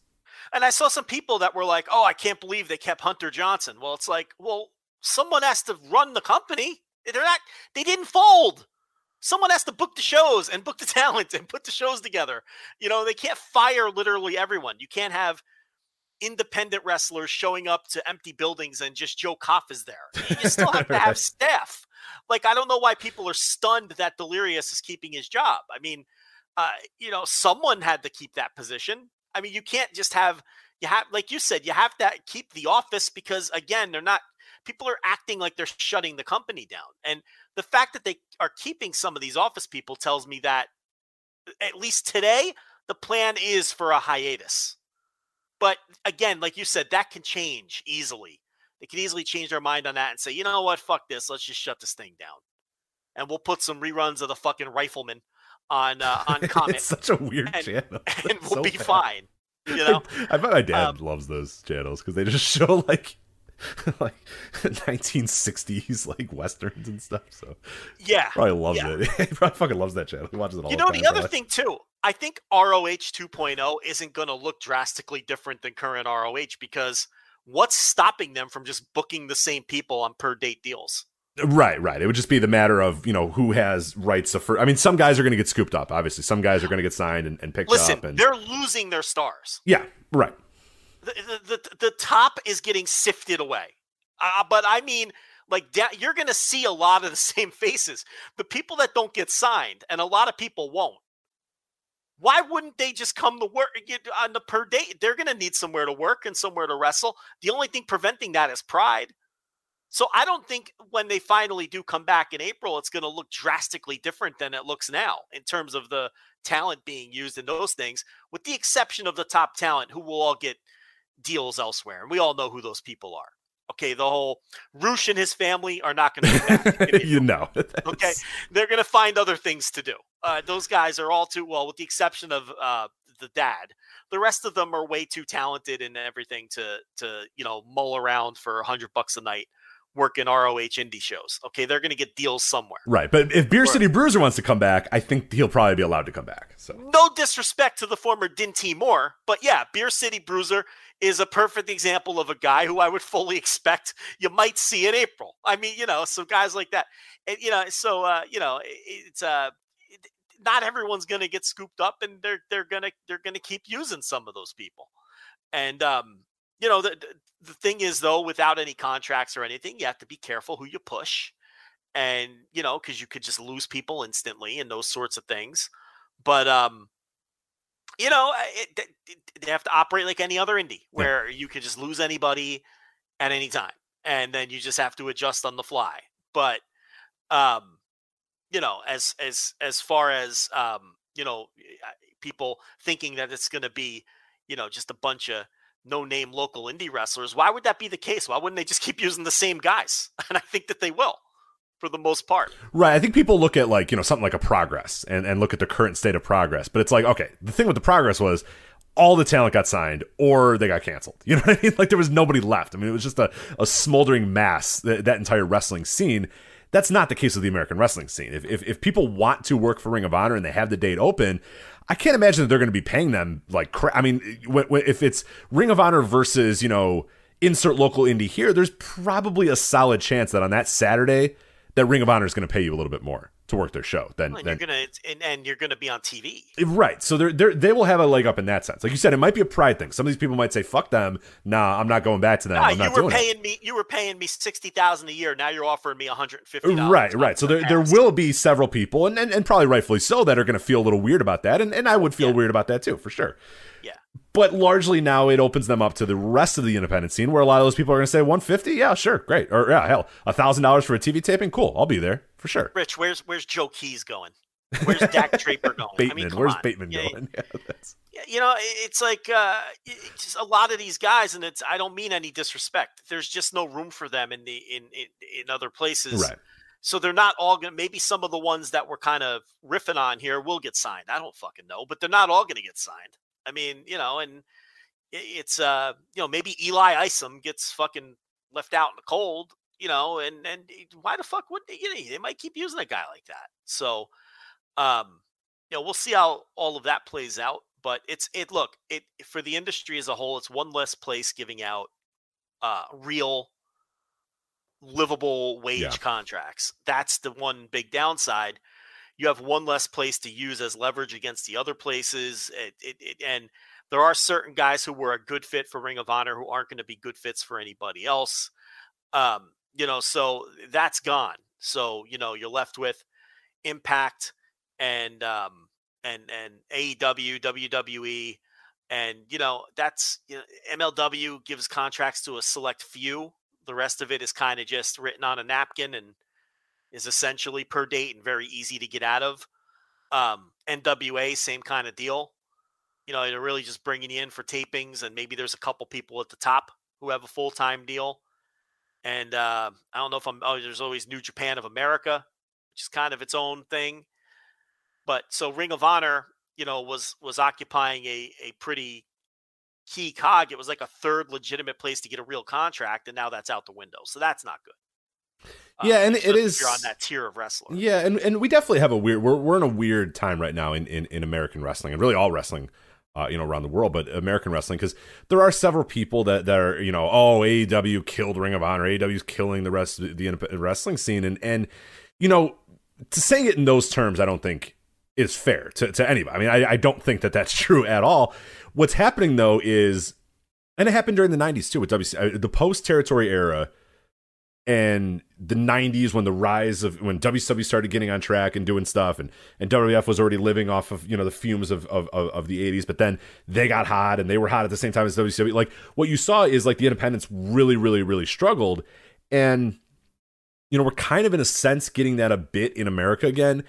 It's not a fault of AEW. It's not because AEW is trying to put Ring of Honor out of business. It's not because WWE is trying to put Ring of Honor out of business, even if they did it at one point, or even if, whatever.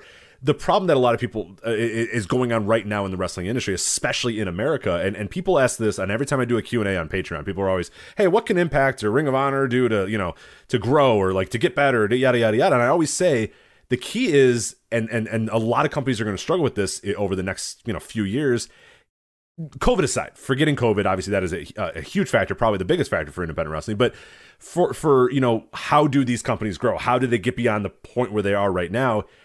And largely my answer is always kind of the same: is they have to find a niche. They have to find something that makes them discernible. They have to find a reason for you. There's so many finite hours of time that you have in a day to consume pro wrestling, or to consume anything, or consume any sort of media. So what is Ring of Honor going to do to make me say, okay, with this finite amount of time, I am going to give an hour of that finite time to Ring of Honor? We're going to talk about it later. What does Impact have to do for me to give them an hour every single week and 3 hours every single quarter? What are they going to do that? And now they're competing for eyeballs. They're competing for your attention span. They're competing for all that sort of stuff. And, you just can't do, I mean, for a long time, for 20 years in America, you were just able to say, well, we have pro wrestling. And that Ring of Honor was built on that backbone. We have pro wrestling. That other company, I don't know what they're doing, but we have pro wrestling. And that's what they were built on. For years and years and years and years, they were built on, we have pro wrestling. Impact for a little bit said that we are pro wrestling, but they were still bullshit at the time. They still had all that stuff, but they largely tried to build that up in their early days to say, hey, we have AJ Styles and we have Samoa Joe and we have Kurt Angle, we have, these guys, we have wrestling here. Ring of Honor built on the backbone of we have wrestling here. And that was fine for 20 years. That niche was fine. Hey, whatever they do over there, the sports entertainment guys, fuck that, we're pro wrestling. You can't do that anymore. One of the major companies in America is saying we are pro wrestling, and does it on every time that they have an opportunity to do it, is to say we are pro wrestling. And they hit that over the head, whether it's CM Punk talking about it, whether it's Bryan Danielson talking about it, whether it's Tony Khan talking about it, whether whoever, they say we are pro wrestling. So that niche of, hey, if you're an American wrestling fan and you want to watch quote unquote good pro wrestling, you got something now. You got a very accessible thing that's on your TV 2 hours every single week, or 2 hours on TNT every Wednesday, and an hour every single Friday, and it's on pay-per-view every quarter. You got that, man. You know what I mean? Like, you have pro wrestling in a major American company right now. So these companies have to figure out something. What is going to make me watch Ring of Honor? What is going to make me watch Impact? And I think that they've really failed in the last few years of figuring out, okay, what is our niche in this new universe? And maybe Ring of Honor is figuring, hey, we don't have that niche, so we're just going to downsize and just be whatever we are, and people come and watch our shows every so often or whatever, but we're an indie. That's fine. They have maybe given up on that fight, and they're done, and they're going to let it go. Impact, I think, is still largely trying to be in on that fight, but we're going to talk about it in a bit when we talk about Bound for Glory. What is Impact doing that's going to make you, a Joe Lanza, or you, any listeners here, say, oh, I'm going to commit an hour or 2 hours every single week to watching Impact? Bound for Glory made me not want to watch Impact ever again, because you have a finite amount of time. Like, you know what I mean? Like, you have not, and people. And also, it was fucking horrendous. It was horrendous. It was awful. Yeah. So you're watching that, going, what are you guys going for? What do you want me to take from this show? Is it a really, really, really bad impression of WWE? Well, good. I'm not going to watch it then. And that's kind of what Impact's, Bound for Glory kind of was. And that's what Impact kind of has been lately. We talked about it a couple years ago when NWA first came out of the scene. What they were doing and their niche were classic TV style pro wrestling. Were territorial studio wrestling. And it was fucking cool because it was different. It didn't try to be WWE. It didn't try to be AEW. It didn't try to be anything else. It said, hey, what's nobody in this marketplace doing? That's what we're going to do. And we talked about it last week with GCW. The reason GCW keeps growing and keeps doing well is they found their fucking niche. Whether Joe Lanza or Rich or whoever, whether we like it or not, they are clearly different than all these other companies. GCW has an entire aura about itself that no other major company has in America right now. I can't say the same for Ring of Honor. I can't say the same for Impact. They were trying with the Pure thing and everything. But that's not enough. And people said that too. They're like, oh, the Pure thing. You're not going to get enough. I like the Pure stuff. Yeah. And I get it. You're trying to say, hey, what is our thing? What is our niche? What is our whatever? If the Pure Wrestling was your niche and was your thing, okay, that's fine. I don't know that was going to be that successful. But maybe they should have tried it. Maybe they were going to try it. Maybe it was going to happen. Obviously, that is now done. That's not going to happen. That might be a thing. Maybe you if you create a star, that might do it. But how are you know what I mean? Like, they're in this really weird place where I don't know. If I'm in Ring of Honor, I might do exactly what they're doing and say, you know what? I don't know. Let's just downsize and do our thing and be little and whatever. The problem with going back to the 2006 model of using the top indie stars, okay, is in 2006, when they were doing that, WWE wasn't interested in any of those people. So they were really able to sink their teeth into that whole generation of wrestlers who got fucked because WWE didn't take notice of them until 10 years after they should have. Now, Impact got in the way a little bit, but throughout a lot of their history, they remained on good terms with Impact. There were times that Impact pulled some of the people, but most of the time they were in a good relationship with Impact and they were able to use a lot of those, the Samoa Joes and the Christopher Daniels and the people that were working Impact. But they got away with that model because all of these great wrestlers were in no danger of being signed until very late in the game because WWE just wasn't interested in that type of wrestler. That's the case again today. The problem is AEW. Right. And the problem is all of these other companies like the Modern Impact Wrestling and your MLWs and your NWAs and your New Japan of Americas who are constantly looking for talent. So anyone that you build is going to get who's even remotely marketable or interesting is going to get taken away by somebody who could offer them a deal. So that model isn't going to work in today's environment because you can't. I mean, people get signed now before they get hot. I mean, we've been talking about that for, WWE before they changed their philosophy was just signing people the second they had a modicum of a name. Somebody like Sky Blue, who isn't even close to ready, and AEW is just signing her and bringing her in immediately because it's either, that's the game now. You have to get your claws in. Right. Blake Christian is a great example of one that we always brought up. Jake Atlas, Blake Christian, those guys that were just like, all right, they did like 5 shows that got promised. Okay, cool. You're done. You're up. You're here. So you can't, anyone who gets any kind of buzz is going to be gone. So it's interesting how they're going to operate like that. And the advantage Game Changer has is they have a bunch of unsignable people. We've talked about that. We talked before that the ECW benefit is that, we're the land of misfit toys in a large way.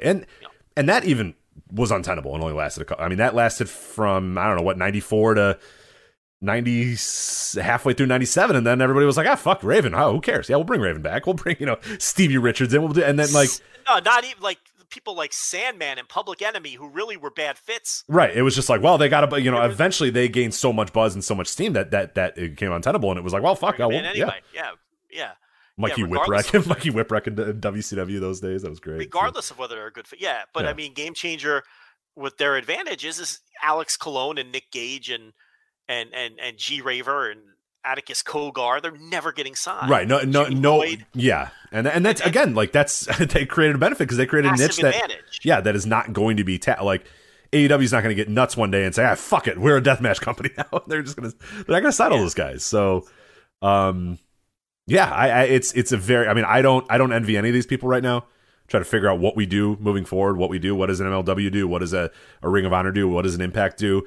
This second level of promotions in America, it's tough, man. It is very, very tough, and the economics of it is just it's difficult. Well, we know what Impact does. What Impact does is continue to mail it in, and it's fine because Anthem owns them, and they bought a television station just to keep their wrestling. Yeah, they bought a television station and fired literally everybody else in their company so they could keep it. So I guess yeah, and they obviously see value in it, and I don't think that they necessarily, I don't even think they try very hard. I mean, Bound for Glory was horrendous. It was a terrible show. The weekly TV ranges from barely fine to why am I wasting my life watching a single minute of this? I mean, it's just, and like you said, it's just a really poor version of WWE, which isn't even good to begin with. So, I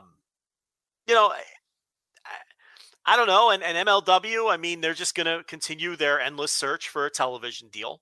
And I think that they'll keep doing that until they run out of money, until whoever's backing them decides to stop backing them. They'll keep searching for that other side of the rainbow, the television, the elusive television deal. And, I talked about it behind the paywall today where, the Vice thing was another creatively worded con. They don't have a deal with Vice. They had a deal for Fightland for Vice. That's it.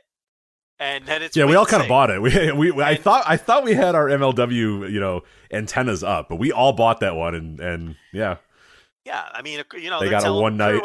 One night they had a show, and that was it. So. And they're telling the talent now we're going to wait and see on Vice. It's like, it did 40,000 viewers. I mean, that Vice isn't going to put that on prime time. So, and NWA, they'll keep chugging along with their I always forget to mention them, but yeah, but they're running on a nothing budget. They could keep doing those tapings 4 times a year and running out that subscription model and existing in their little space. And no matter how bad that show is, I've always advocated that I'm glad that it exists, and I'm glad that all of these places exist. And then New Japan, well, they'll still be a real player for certain talents. As Buddy Matthews ended up there, and I don't know whether he was just dead set on that or if they outbid AEW or I don't know what the deal is. Yeah, who knows? Yeah, and they're one that when I don't include them in this conversation because I think they have a niche, and their niche is that, we're the American pipeline of New Japan Pro Wrestling. And I think that is enough to sustain them for a little while. And it's not great now. I mean, like, obviously Strong isn't as popular now as it or it's not a super, super popular show, but I think it's something that I do see the point of it. I see the premise of it, and I do see it potentially getting some growth, with some creative stuff and maybe with a TV deal, maybe with something like that. I see the path forward for New Japan Strong. I'm very, very down on like what the potential path of all these other companies really are, because I see their niche. I see what they can go for, and I see why somebody would watch it. Why you would use those finite amount of hours that you have in a week to watch wrestling. I would see why you would watch New Japan Strong. I really can't make an argument for why you would watch MLW or why you would watch Ring of Honor or why you'd watch the NWA or why you'd watch Impact. Like, I don't know if I have an answer for that. Yeah, I mean, I don't know. I mean, I could see. It's tough. I think Impact is the best example of that because it's the same old shit, but worse. I mean, I really don't understand why people watch him. That's the one I don't get. The others I think are different enough. I could see being an NWA sicko. I mean, I could. It's very different. Oh, it's definitely, they have a niche. I just don't. I mean, I think their niche is like as small as humanly possible. But I will still give them a little bit of credit. I think that they still understand that they need to look and feel and act different than all the other companies, and they do. They really, really do. MLW is easy. I mean, it's an hour on YouTube. They had really good wrestling this week. The Opera Cup stuff has been good. I mean, if you're a super hardcore wrestling fan, I get it. If you're watching MLW every week as like your third choice, third down the ladder.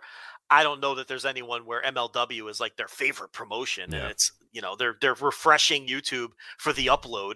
I don't think that's the case, but I could see a hardcore wrestling fan watching that every week, and because it's different enough. Impact's the one I don't get. I just think it's yeah. So I people are blaming AEW, and I don't think it's a nefarious thing, but I think, my overall point is I do think that it does play a part in it, that like one of the biggest companies in America is doing a lot of the stuff that WWE didn't serve these wrestling fans for years and for 20 plus years. Hell, WCW barely served these fans for, the last half of their life as well. So, those fans needed something else, and they went to Ring of Honor. They went to Japan. They went to Noah. They went to Mexico. They went to all that stuff. Well, that fan, whoever that, that hardcore quote unquote wrestling fan, the type of person that would listen to this show, they have something now that does what they've wanted forever. You know what I mean? Like, it's there. So it's like, what fans are you now serving if you're these other companies? And I guess that, if you want to quote unquote blame, AEW for that, there you go. But the blame is that they finally found this niche that has been, kind of propping up a lot of these other companies for years and years and years and years, and have served them, a show on a major network, easily accessible. And now it's like, all right, well, now where all these other people live? Like, where do they go? What do they do? I mean, it's going to be a tricky way forward. It's not going to be easy. I mean, it is the hardest it's ever going to be. Right now is probably the hardest it's been for the entire era of the quote unquote independence over the last 20 years, since 2002, 2001 till today. I mean, it is never been harder to book and figure out what the hell you're going to do for your business, because it's just, the business is totally different. It was easy to say, hey, we got wrestlers. Hey, WWE doesn't want Bryan Danielson. Well, fuck them. Here you go. He's our wrestler. He's great. That was easy. It was Samoa Joe. They don't want him. Cool. We got him. He's awesome. That it was that easy for years. Ring of Honor to do that. Can't do that anymore. Yeah. So I don't know. It's going to be really, really tricky, but we'll see. I mean, one thing real quick, and then we can kind of move on here.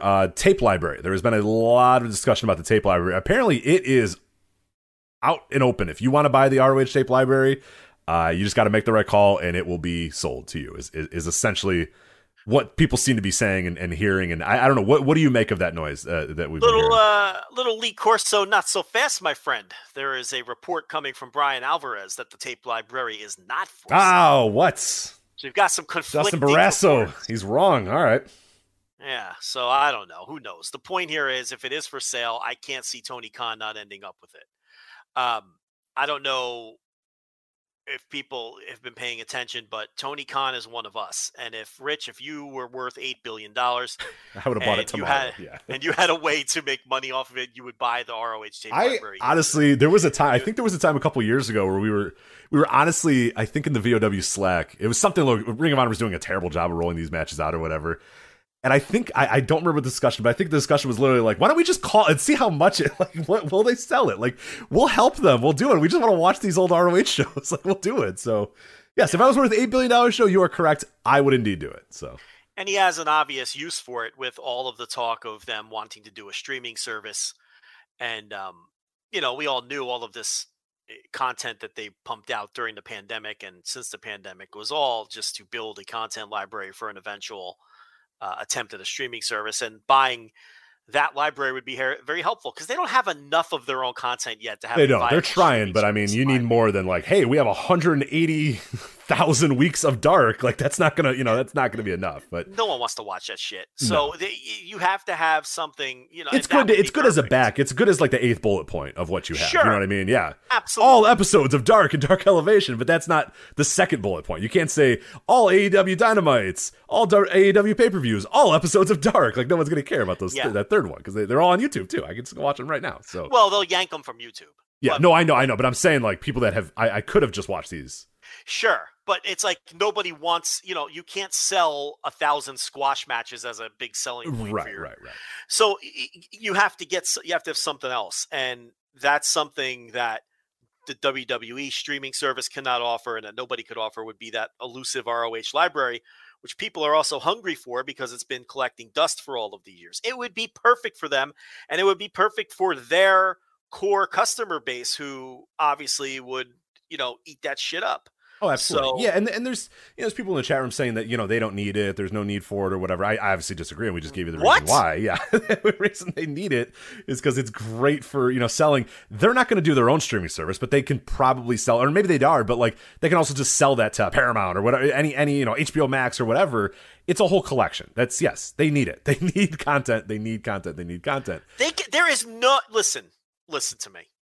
They do not have enough. AEW does not have enough content right now for a viable streaming service. They just don't. You need other libraries. You need other shit. I mean, come on, that would enhance. No, listen. Well, at the end of the day, Joe, if somebody came to you, Joe, and said, "Hi, we're going to give you $1 million for every flagship audio you've ever done," you're going to sell it to them in a minute, right? Oh, I drive a hard bargain. Maybe not $1 million, maybe a little bit more. But my point is that there's probably a good chance that AEW and Tony Khan realize they need more before they sell that thing. But you don't. If somebody came up to them and said, "Hey, you guys have more than enough content already. Here's millions of dollars. Can we have your content?" It would have been done tomorrow. You know what I mean? If I were Tony Khan, I'd want that library, if for nothing else, just to keep it away from WWE. You can't let them be. They already own most everything. You can't let them control the history of wrestling to the extent, and that's like the ROH library, which previously obviously wasn't available, and still might not be. Is that the biggest library available that they don't have? I would maybe Impact would be the only one that's maybe a little more. Well, I don't want to count companies that exist because they're obviously not going to sell. Oh, I see. From companies that are gone, yeah. Stuff that's out there. I mean, there's not. What American, else is out yeah, there? American. That's it. They pretty much have everything else. So, I mean, that ROH library is deeper and more valuable than PWG's or. Oh, certainly. For sure. And again, like the biggest point too is you can draw a straight line from Ring of Honor to AEW. And if you buy that tape library and you buy whatever ends up happening with Ring of Honor, whatever, you can very much say, not necessarily, okay, ROH became AEW, but the ROH was a large reason of why AEW exists. Not only for All In, but also look at the fucking talent roster right there. So even if there's even if Tony Khan is hell bent on there's no streaming service, I don't care. Streaming's in the past, streaming's the old time, whatever. If only, like you said, to A, have it, so that WWE doesn't have it, and B, look at the guys you have on your roster and look at what you can do with videos from those guys. Yeah. Like, course, yeah. I mean, their YouTube channel would be a fucking boom. I mean, that would be insane. The YouTube channel. Well, because a lot of people are just thinking about the golden era of 05 to 07. What about all the elite shit from later on? All the Adam Cole stuff, all the Young Bucks stuff, all the fucking Christopher Daniels stuff from past, so present, do not undervalue future. what this would look be at worth this to roster. AEW. Like, look at the AEW roster. They're gonna bring in Kevin Steen too, and they're gonna have all that stuff. You know what I mean? Like, it's a huge, and in the right hands, that tape library can be very, very valuable. In the right hands are AEW for sure. Yeah, well, we'll see. There's conflicting reports. Obviously, if it's for sale, you do everything. If you're AEW, you do everything you got to do to get your hands on it. And if you're WWE, you might want to try to keep it away from AEW. Sure. And that's also something to throw on to. Although I don't even think they care about adding much to that anymore. I mean, no, they're good, man. They got their bag. They they're wipe good. their hands. Yeah, they got their bag. They're good. But in terms of playing keep away, I mean, you see how petty they are about everything else. I mean, I'm sure they would also be petty about this, and there's good business reasons to keep it away from them anyway. But maybe we should make a play for it. That's what I'm saying. Yeah, let's bring back. That's kind of why I alluded to that. Maybe we should at least get in the DM, say, "Hey, at Joe Koff, like, what's the rate?" You know, we could edit off the entrances. Yeah. I'll do that. I'll have free time. I mean, fuck yeah, I'll sit here and watch ROH put it on the $10. Put it on the $10 tier. Put a show out every week. Maybe I might increase that tier a little bit, given how much it's going to cost, but we don't know. We'll have to see. We don't know what the rate is just yet. So. $9.99 is the standard, sir. Yeah. I don't know how much higher you can go on that. Remember, there was a.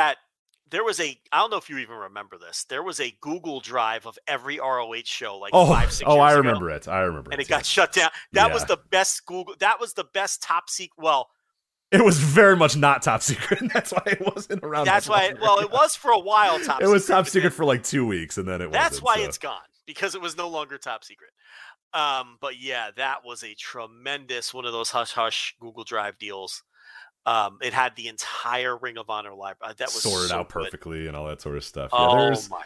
I will say that there is one, but it's not sorted very perfect. It's not a Google Drive. It's some nefarious, weird website that I'm sure has infected my computer with ransomware and Trojan viruses or whatever. But it is all there. It's just a little tough. It's not very organized. But I've been sent it before. But I will never ever reveal it because I don't want it to go down. So it's my backup. It's my just in case I needed something, I can go there. So yeah. I tried to sign up for Honor Club once, and it just never let me sign up, so I never did. It was like, I put my credit card info in it to be like, invalid. And I'm like, all right, whatever, it's fine. Well, okay. I'm only going to try once. Yeah, I tried this so many times. I tried a bunch of times. I was like, all right, sorry, guys, not going to happen, so. It's the end of that. Yeah. Sorry, I tried. And they don't have a whole lot up there, too. What I will say is ROH's YouTube channel did get pretty good. Ian Riccoboni was doing a great job with that over COVID. Essentially, I think just bored at his house and just cutting up videos, finding best matches, doing, intros and outros to all of them. It was really, really cool stuff. So, used it well. Used it so far in my CM Punk series. CM Punk Best in the World, patreon.com/Voices of Wrestling, $5 tier. Yeah, some of you will be listening to this after the first of the month, which is the best time to subscribe. Absolutely. New Yes Movement coming out very, very soon. Hopefully recording that this weekend. So, Bryan Danielson, saga of Bryan Danielson to WWE. When's Full Gear? Full Gear is going to be, it's in 3 weeks, I want to say. In November, right? Yeah, it's November 13th. I just remember if it was 2 weeks or 3 weeks. So November 13th. Live instant reaction for Full Gear. You're going to want to get on that $10 tier. All of you dopes who unsubscribed after All Out, you're just going to come right back anyway. So just, I get it if you took October off, save the $10. I guess that makes sense. But yeah, you got to get back in for Full Gear on the $10 tier for the live instant reaction to that. Nobody does it better than we do with these post AEW pay-per-views. I mean, you're going to get 2 hours of audio, inside and out, break the card down. So you may as well just jump in on the first and get the full month worth of access instead of waiting for the impulse buy and then only getting 2 weeks worth of access. So if you're listening to this on the first, don't subscribe before the first. That's dumb because you're going to get charged twice. Yeah, we don't want you to do that. No, wait until the first and then do it. So if you're listening to this after the first, then subscribe and get that full month, at least for the Full Gear month, if you like those instant reactions, and then everything else we do too. So yeah, CM Punk series, Bryan Danielson series, November to Remember, some other VOW retro stuff coming your way as well. Q&As, NBA Intelligentsia, NFL Intelligentsia, Match of the Week. There's a lot of stuff on there. Yeah. Tremendous value, Joe. If you don't ask, if I do say so myself. So if they've been mirroring my NFL picks, they would be up over 400 units, Rich, this year. Is that true? Wow. Yeah. They're all right there. It's all in print. I'm not, So if you're just doing my picks every week, you're up over 400 quote-unquote units this year. Widgets. Up 400 widgets. Big winner this past weekend. I gave out a winner this past. I gave out one play on the Intelligentsia this weekend, of course, as a winner. So Rams Lions under 50.5. Winner. 50 units. Would have been a free 50. All you got to do is read the column. $5 tier, patreon.com. That's easy. That's easy money. It's free money. It's free money. Yeah. Listen, I don't win every week, but overall, you'd be up over 400 units. Yeah, you're not going to win every week. That's impossible. But, Now, listen, I wouldn't be doing this if I was winning every week. Matthew brings up a good point. You fired up with the nurse. That is coming back very soon. We have talked about it. We got ideas. Vacration is happening as well. Recapping Thursday TV vacations. reviews. Yeah. Week. Right. I forgot about the Thursday TV reviews. Yeah. We're back. I don't do them for the Saturday shows, but JL needs a break now and then. Got a lot of stuff on there, but here this will segue it perfectly. You were talking about free money, Joe. Yeah. I have free money for you because this episode of the Flagship Podcast is also sponsored by our friends at MyBookie, and they say here, what is a lock in sports betting? A lock is simply put a bet you cannot lose. And with MyBookie, Joe, you cannot lose on their NBA lock of the season. So now we're going to give you two here. There are two ways that you can win free money from MyBookie this weekend, okay? For those listening on Thursday or Friday morning or Friday afternoon or whatever, this is the first way you can win free money from MyBookie. So all you have to do is place a bet on either team to score between the Dallas Mavericks and the Denver Nuggets. We talked about this a few weeks ago. They do these free bets all the time. It's like, over under 10 points or over under the. They're literally doing, if at any point during the Dallas Mavericks Denver Nuggets NBA game, if anybody scores, you are going to win. And Joe, I did the numbers. I ran it. I went to Basketball Reference. No NBA game ever in the history of the NBA has ever gone scoreless. You cannot have a 0-0 score. So, Joe, I think this is going to work. I think this bet's going to make you money. So this is a free $25 is what you're saying. This is a free $25. So you can go here. It is a lock. It does not get any easier than this one. This is the lock of the season. Bet on either team to score during the Dallas Mavericks. It doesn't even matter. Just a team is going to score. It doesn't even, you don't have to be a fan of either. Just a team is going to score on Friday night's game between the Mavericks and the Nuggets, and you will win. So again, that is the first lock. That's not all. You can do both these. So if you're listening on Thursday and Friday, you have a benefit. If you're a live listener, patreon.com/Voice of Wrestling Flagship Live, $10 tier, you know this tip right now, and you can go on this right now. So you can get paid Friday, Joe, for that free Dallas Mavericks Denver Nuggets. So the game where I promise and Joe promises somebody will score during that game. I promise you that. Lock it in. Somebody will score during that game. That's not it, though, because you can get paid Friday. So you got in that one lock. Then you're going to wake up Saturday, Joe, and you're going to put a bet on UFC 267, because what they are doing Saturday, October 30th, you're going to place a bet on the UFC 267 main event. I don't know who either of these people are. Do you know these names at all, Joe? Yeah, we got Glover Teixeira. Okay. Oh, I know Glover Teixeira then. Okay. Yeah. And Jan It's not Blachowicz. Mark. It's not Mark Teixeira. Are you sure? Not the baseball player. Okay. No. But if you place a bet on that main event, go ahead, Rich. Risk free up to $100. And what that means, though, risk free. Okay. If Mark Teixeira wins, and you bet on the other guy, what's the other guy's name? Glover Teixeira. It's not Mark Teixeira. Oh, Glover Teixeira. Yeah. Anyway, if you lose the bet, Who's the other dude's name? What's his name? you get your money back. Jan Blachowicz. Blachowicz. Okay. So no matter who you bet on, up to $100, they're just going to give it back to you. That's right. So I don't know why they're doing this. It's stupid, but they're doing this. So on Saturday night, MyBookie is giving all users a $100 risk-free wager on the light heavyweight championship fight in UFC 267. So you're going to bet on Friday. You're going to get free money up to $25 from the Mavericks and Nuggets. Then you're going to put $100 down on anybody in that UFC main event. Risk-free, you're going to get that money back too. So if your bet hits, great. Your bet hit. If your bet loses, no problem. They're going to give you $100 anyway. I don't know why they're doing that. I don't know why they're giving free money, but they're just doing it. So whatever. MyBookie.com. Use the promo code VOICES. MyBookie.com. Promo code VOICES. That will instantly double your first deposit as well. More free money. I don't know what these guys are doing. They're going to go out of business. This is unsustainable, Joe. This can't keep happening. But And plus Teixeira's plus 240. So if you hit that, you're $240 richer. so that is the play then to $100 do to share then, right? Sure, because it's risk free. Why would you bet? risk free. So yeah, why would you bet for the the favorite? There you're going to bet the underdog. So anyway, MyBookie.com, promo code VOICES. They're going to instantly double your first deposit. So we said more money again. You're going to get $500 put in. They're going to give you $500. You're going to put $20 in. They're going to give you $20. You bet $25 on the Mavericks Nuggets. You're going to win that back. You bet the $100 risk free wager on the UFC 267 main event. You're going to win that back too. So they're just giving you so much money this weekend. Promo code VOICES. MyBookie.com, MyBookie.ag you can use as well. Use that promo code VOICES. That will double your first deposit to double your winnings, and you can bet anything, anytime, anywhere with MyBookie. So how much money did we just make these people this weekend by saying this? Potentially $265 if Glover Teixeira comes through. I mean, what are you doing? Plus the double deposit. I mean, Jesus. Yeah. Insane. Absolutely insane. Anyway. All right, so that is, man, we're an hour and 46 in. We've got one topic. So. That's the flagship. All right, that is classic flagship. All right, let's do this. Charlotte versus Becky. Charlotte versus everybody. So the title exchange on SmackDown, the Superstar title exchange, Joe, it went poorly. So if anybody who watched it, there's a clip on. So if you go to the WWE clip, they edit certain parts of this confrontation, this title exchange out. But there is a YouTube video out there. There's many YouTube videos out there to see the entire thing. If you have not seen this before, but they were supposed to do, Becky was going to give the fucking whatever title she has, and Charlotte was going to give whatever title she has. I forget which was which. Who cares the shit? Anyway, somebody had a SmackDown title, somebody had a Raw title. Who cares? Anyway, they were going to exchange these titles. It was going to be hey, you hand me the title, you hand me the title. Joe, it did not go that way. Can you describe what exactly happened here between Charlotte and Becky? I mean, Charlotte didn't like the idea. She thought she was going to look weak because Becky was going to do the Becky two belts thing, before she handed her version of her title back to Charlotte. And she didn't like how that was all laid out.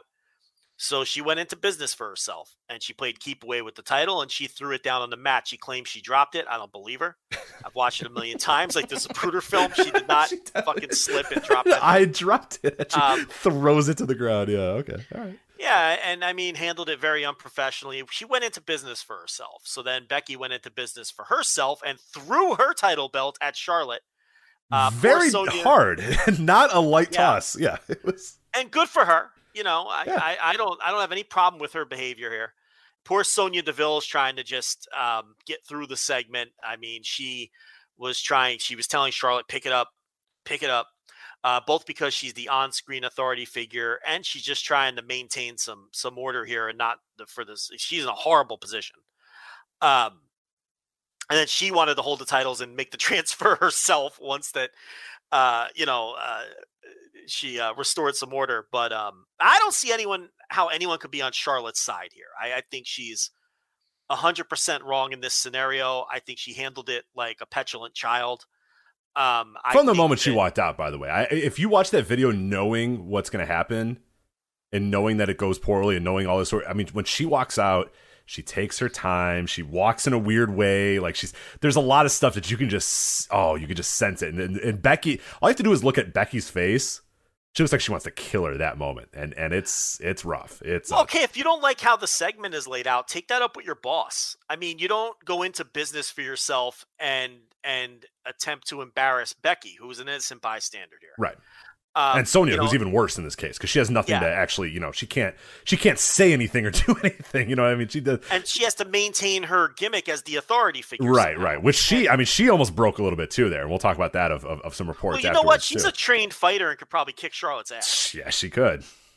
So, no, but I don't see how you can side with Charlotte here. And the bottom line is she went into business for herself and was unprofessional. And she went into business for herself in a way that was going to make her coworkers look bad. And I can't get behind that. And I've heard people say, well, we need more stars to act like this. And I'm not in this way. I mean, and I heard people say, oh, well, Stone Cold would stand up for himself and leave and just walk out. Yeah, okay, he would tell Vince McMahon to go to hell. You know, it's also Stone Cold Steve Austin. It's also Stone Cold Steve Austin. But like this is Charlotte 7000. Her claim to fame from a drawing perspective is bumping an NXT quarter hour by 7,000 viewers. Yeah. She's someone who believes her press clippings, believes her gimmick, and thinks she's a bigger star than she is. She's not a big difference-making star. When has she ever been that? She's pushed as one. She's a typical pro wrestler who believes her gimmick. She doesn't have enough stroke to pull something like this. And we're seeing the proof because they sent her home. Becky's a bigger star than she is. I don't see how you could side with her here. No, I don't either. Into business for yourself and shit on your coworkers. Right. I think it's a good thing to stand up, and if you think a story sucks, to stand up and do that. I have no problem with that. But what Stone Cold would do is he'd tell Vince McMahon, you're an idiot, and he'd take his ball, he'd go home. And Vince McMahon would always say, oh, he took his ball and went home or whatever. But he kind of said, that's stupid, and no, you're not giving me a good reason to do that, so no, I'm not going to do it. He didn't go into the ring with Brock Lesnar and then walk out, after Brock Lesnar came out. He into business for himself. Right. Yeah. Like he didn't, roll out of the ring and walk through the crowd and say, fuck you, I don't need this shit. Like, that would be bad. All he told Vince McMahon, change this or I'm out. And Vince McMahon said, I'm not going to change it. And he goes, all right. He said, I'm going home. Well, I'm going home then. Bye. He didn't shoot on Coachman live on TV. He just refused to do it. Right, exactly. Those were the two instances. He didn't want to rush through the Brock Lesnar program and blow off a money match, and he was right. But whether he was right or not, he didn't go into business for himself. And the other thing was, didn't they want him to lose the Coachman or something? Something like that. Yeah, I forget what that second one was, but it was something like that, yeah. It was something equally ridiculous. And again, he didn't get in the ring and then go into business for himself. He just said, fuck it, fuck you, I'm not doing it. If Charlotte had said, fuck you, I'm not going out there for this segment, my tone might be a little different here. But she went out to the ring and went into business for herself. Yeah. And oh, by the way, doing a silly little belt exchange where you're handing your belts to each other, that doesn't move me as something that's so embarrassing that it's going to kill your drawing power. What's the big deal? If she would have went out there and just did the segment as asked, nobody would be talking about it today. No one would have remembered it. It would have been just a nothing segment where they handed their titles to each other, okay? And then Sasha comes out and you set up your next program, okay? Do you think anyone today would be saying, oh my God, I can't believe Becky said Becky 2 belts and embarrassed Charlotte? Nobody would be talking about that. 10 minutes after it happened, she made a mountain out of a molehill. Go out there, hand your little fake title over, Charlotte 7000, and pipe down, okay? Go do your job and pipe down. And you get pushed above the level of star that you are to begin with. Oh, for sure. Yeah. Okay? Be happy with that. All right? And let me tell you something else. If this does end up with her them having enough, because everybody hates her guts, because she's a pain in the ass. I should say as well, there are reports that Becky and her had words backstage. There's reports that Sonya and Charlotte had, words backstage as well. And then the reports over the next few days were just like, yeah, everybody fucking hates Charlotte and hates working with her. And she's a pain to work with. And she doesn't like anything. She doesn't offer any, she doesn't like the direction of her character. And then they'll say, okay, well, what do you want? And then she goes, and she doesn't give any constructive feedback to it. So it's like, all right, well, what are we doing here? And who are you? Yeah. You get pushed because you're Ric Flair's daughter and you're not a draw. Who are you? You believe your gimmick. And then she goes to her house organ, McCarthy. That's his name? What's that guy's name? The Talk Sport guy? Yeah, I think it's Alex McCarthy. I want to bury this guy. Yeah, I think it's Alex McCarthy, right? Yeah, let's maybe get that right. Are you talking about the Talk Sport guy? I think that's where it's from. Yeah, Alex McCarthy, yes. That terrible outlet. So this Alex McCarthy, who has been her house organ in the past, okay? This is the kicker for this story to me. So she gives him her version of the story. Fine. Then she throws in a completely irrelevant nugget of that she wanted to do a job for Bianca Belair, clean in the middle. Rich, whether that's true or not, what the fuck does that have to do with this? The only reason she fed that to him, and I don't even care whether it's true or not. I will. Okay, irrelevant. Now I actually love Charlotte Flair because this is like a perfect like old worker thing. Because this is like a classic like Bret Hart and Shawn Michaels like hating each other. No, we're not going to do any business. No, we're not going to do any of that. No, I'll lose to Ken Shamrock. I always said I would lose to Ken Shamrock. It's like, no one cares. The only reason she threw that in is because she knows that would be everyone would like that because everyone likes Bianca Belair. Right.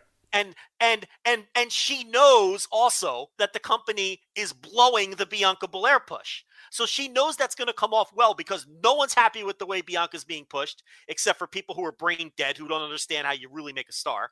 And she also knows that it's going to come across well on her because, I'm the one willing to lay down for Bianca Belair. Becky's the one beating her in 8 seconds. She didn't say that part, but that's the implication she's putting out there. Becky's beating her in 8 seconds. I'm willing to put her over. Bianca doesn't beat anybody because, by the way, credit to Sean Ross Sapp, who pointed out, this may have changed since he tweeted it, but Bianca Belair hasn't won a match in like her last 8 TV matches. Do you know that? Why? And people insist they're pushing her well.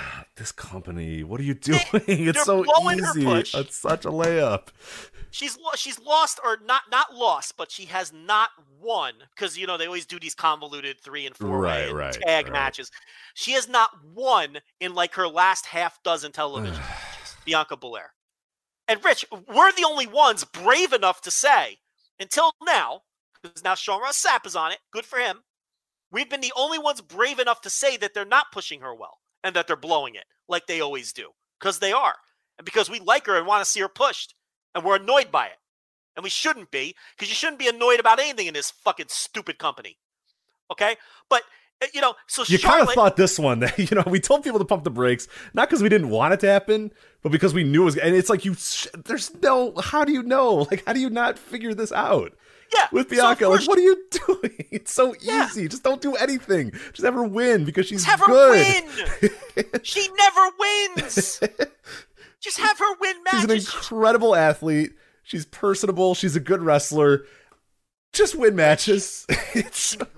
She beat Sasha Banks at WrestleMania.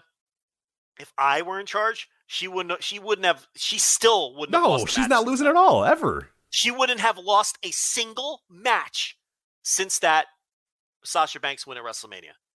That's how you make a star. And maybe it wouldn't work. Maybe it wouldn't take. If it was that easy and we always knew, every wrestling promoter would be a millionaire, right? They'd all of them across the board. Maybe it wouldn't take, but that's how I would do it. She wouldn't have lost yet. But yeah, I don't want to get off track. The point here is Charlotte floated that out with her house organ and made sure that was out there because she knew that would look good. But whether it's true or not, it does not fucking matter. It has nothing to do with what went down in this segment. It's hilarious that she put that out there to try to swing the public favor in this scenario because she knows she's 100% wrong. She knows it too. That's why everybody got in her face in the back, and Becky and Sonya aren't out of line. They got embarrassed out there, or they tried to embarrass them out there. Here's the other thing about this, Rich, and I want your opinion on this. I don't even think the way it came off on TV was, unless you're an insider dork like us, I don't even think it came off that bad on TV. Like, I don't think your common viewer thought twice about that segment after it was over. Yeah, I think I think if you're like Joe TV, you just thought, wow, Charlotte's a real asshole, and I can't wait till Becky beats her, type of thing. Yeah. You know? Yeah. But the problem here is Becky's supposed to be a heel too. Yes, and that yeah. Right. Becky totally got baby-faced in this, which is another problem because, again, you're going against the story the company wants to tell, and you're baby-facing the someone who's supposed to be a big-time heel. Yeah. And now they had to turn Sasha babyface again because she's going to feud with Charlotte. Sasha is a face or a heel every week. It alternates. They are clueless. This whole thing, they've got like this 4-way feud going with the 3 horsewomen and Bianca. And you have no clue who's what, or who you're supposed to be rooting for, who's good, who's bad, who's favored, and let me ask you a question with all of this. Who do you feel is being pushed out of this scenario out of the 4? Good fucking luck. I mean, none of them look good. Like, no, it's bad. Yeah. It's like distraction finishes, interference, stolen pins in fucking Saudi Arabia. Nobody looks good. Segments like this, the belt exchange, which everyone knew was a poor idea, and it ended up being an utter fucking disaster, worse than anybody could have anticipated, because someone got pissed and went into business for themselves. And my whole thing with Charlotte is she probably wants to be with Andrade, and he has publicly stated he wants the whole fucking family in AEW. And here's the thing. If she becomes available, of course you have to have the conversation, and you bring her in just because you can rub it in the face and put Ashley Flair on TV or whatever. But here's the problem. I don't know if I trust her. She might be a toxic a fucking entity in your locker room. You know what I mean? Like, I don't know that you could say no because it's a big get and it would probably pop a huge rating and you stole another one and all this and that. But man, I don't like the way she rolls. And I don't know if I want to, and I don't like the way Andrade rolls. And I don't know if I want to bring in Roosh and his whole fucking family and Charlotte and fucking, and give them like a fucking core of people who are going to be toxic in that locker room. That would scare the shit out of me. It would scare me. Yeah, we had those same conversations about CM Punk, and obviously he came back and was like as good as he could possibly be, and he's on his best behavior or whatever. Yeah. I don't see it out of Charlotte, and the problem is Punk probably had reasons to be bitter and emboldened and angry and all that sort of stuff. I just don't see why she's like. That's my worry. Is they have literally done everything to give her every opportunity. It absolutely reminds you of Shawn Michaels in like 1997. Like this guy who has been given everything in this company has been given everything, and it's never enough. He's never happy. He's never, this sucks. This is stupid. I hate this. I'm going home. I'm leaving. Yada yada yada. And it's like, bro, what else do you want from us? Like what else do you want us to do? And I kind of get that with Charlotte as well. It's like, bro, like you're the multiple time champ, all that sort of stuff. Like, yeah, it's one thing to say, hey, look, here, I don't think this is good for my character. Maybe do this, maybe do that. That's not what's happening, apparently. And then we saw it on Friday that that's not what's happening. She's instead swap the belts. What's the big deal? Right. They didn't ask you to go out there and do a clean job in the center of the ring. Like they asked you to swap title belts. Yeah. What the fuck is the big deal? I mean, her ego is out of control. It's also dorky to care that much in this company, which, like, you know, the way to go, like, you need to be on like the Sami Zayn, Shinsuke Nakamura trajectory with this company. Just, you know what I mean? Just go with the flow. Yeah. It's wild. Like, I'm not against wrestlers having some thoughts and some input and challenging a little bit, but never in the middle of the ring, never in front of your coworkers, never where it makes them all look like assholes too. And looks like the business for yourself. Yeah, that stuff sucks. If you want to tell Vince to fuck off and you take your shit and go home, I'll respect that. I'll even go this far. If you want to go into business for yourself and cut a promo where you're the only one involved and cut your own promo, I wouldn't even knock her for that. The problem here is 2 other people. Right. You brought 2 other people down to your level, and they have no part in it. They've done nothing in this situation to cause this. No. And it's petulant, childlike behavior, and she's not a big enough star to pull it off. Some people can pull that off. She cannot pull that off. Where she doesn't have the enough stroke for that. Yeah, Rich, if she quit tomorrow and went and lived on a beach and never wrestled again, you would never think about her ever again. It would not matter at all if she wasn't on that show. Not one iota. They can just ignore her like Benoit and it wouldn't fucking matter. No one would care. In a meaningful way. Yeah, and I have the same thought with you about AEW. Is it's like you have to call her, you have to actually have that conversation. But I would be very, very, very nervous about it. I would need to hear things in that conversation that make me believe that okay, like you're really about this, you want to do this, you want like. I would really have to have a long conversation about that. And I right now, and I would have said this a year or two ago as well. Like this show has never been a huge Charlotte Flair show. You know what I mean? We've never thought that I think she's solid. I think she's good. There's times in her matches where I think she's really, really good. But I think we've been fair been fair about her all the way. When she's good, she's good. When she's bad, yeah. And when she's bad, she's real bad. When she's good, she's usually pretty damn good. Like pretty great. But yeah, I would be nervous about it because I would need to know, okay, like you can't pull any of this shit here. You know what I mean? Like that's just not going to happen. So. Well, you know what I would do? I would say, we'll bring you in. You're losing clean in the middle of Britt Baker your first match in, and see how she reacts to that. Mm-hmm. And that's something that I would book anyway, because my whole thing is when you're in these kind of wars, I think that your guys should win when their guys come in almost every circumstance. I don't want to say every because you don't want to deal in absolutes. I still think it was a mistake that Samoa Joe didn't beat Kurt Angle out of the gate. I still think that. I think Samoa Joe, they should have made a statement there with Samoa Joe, and they didn't.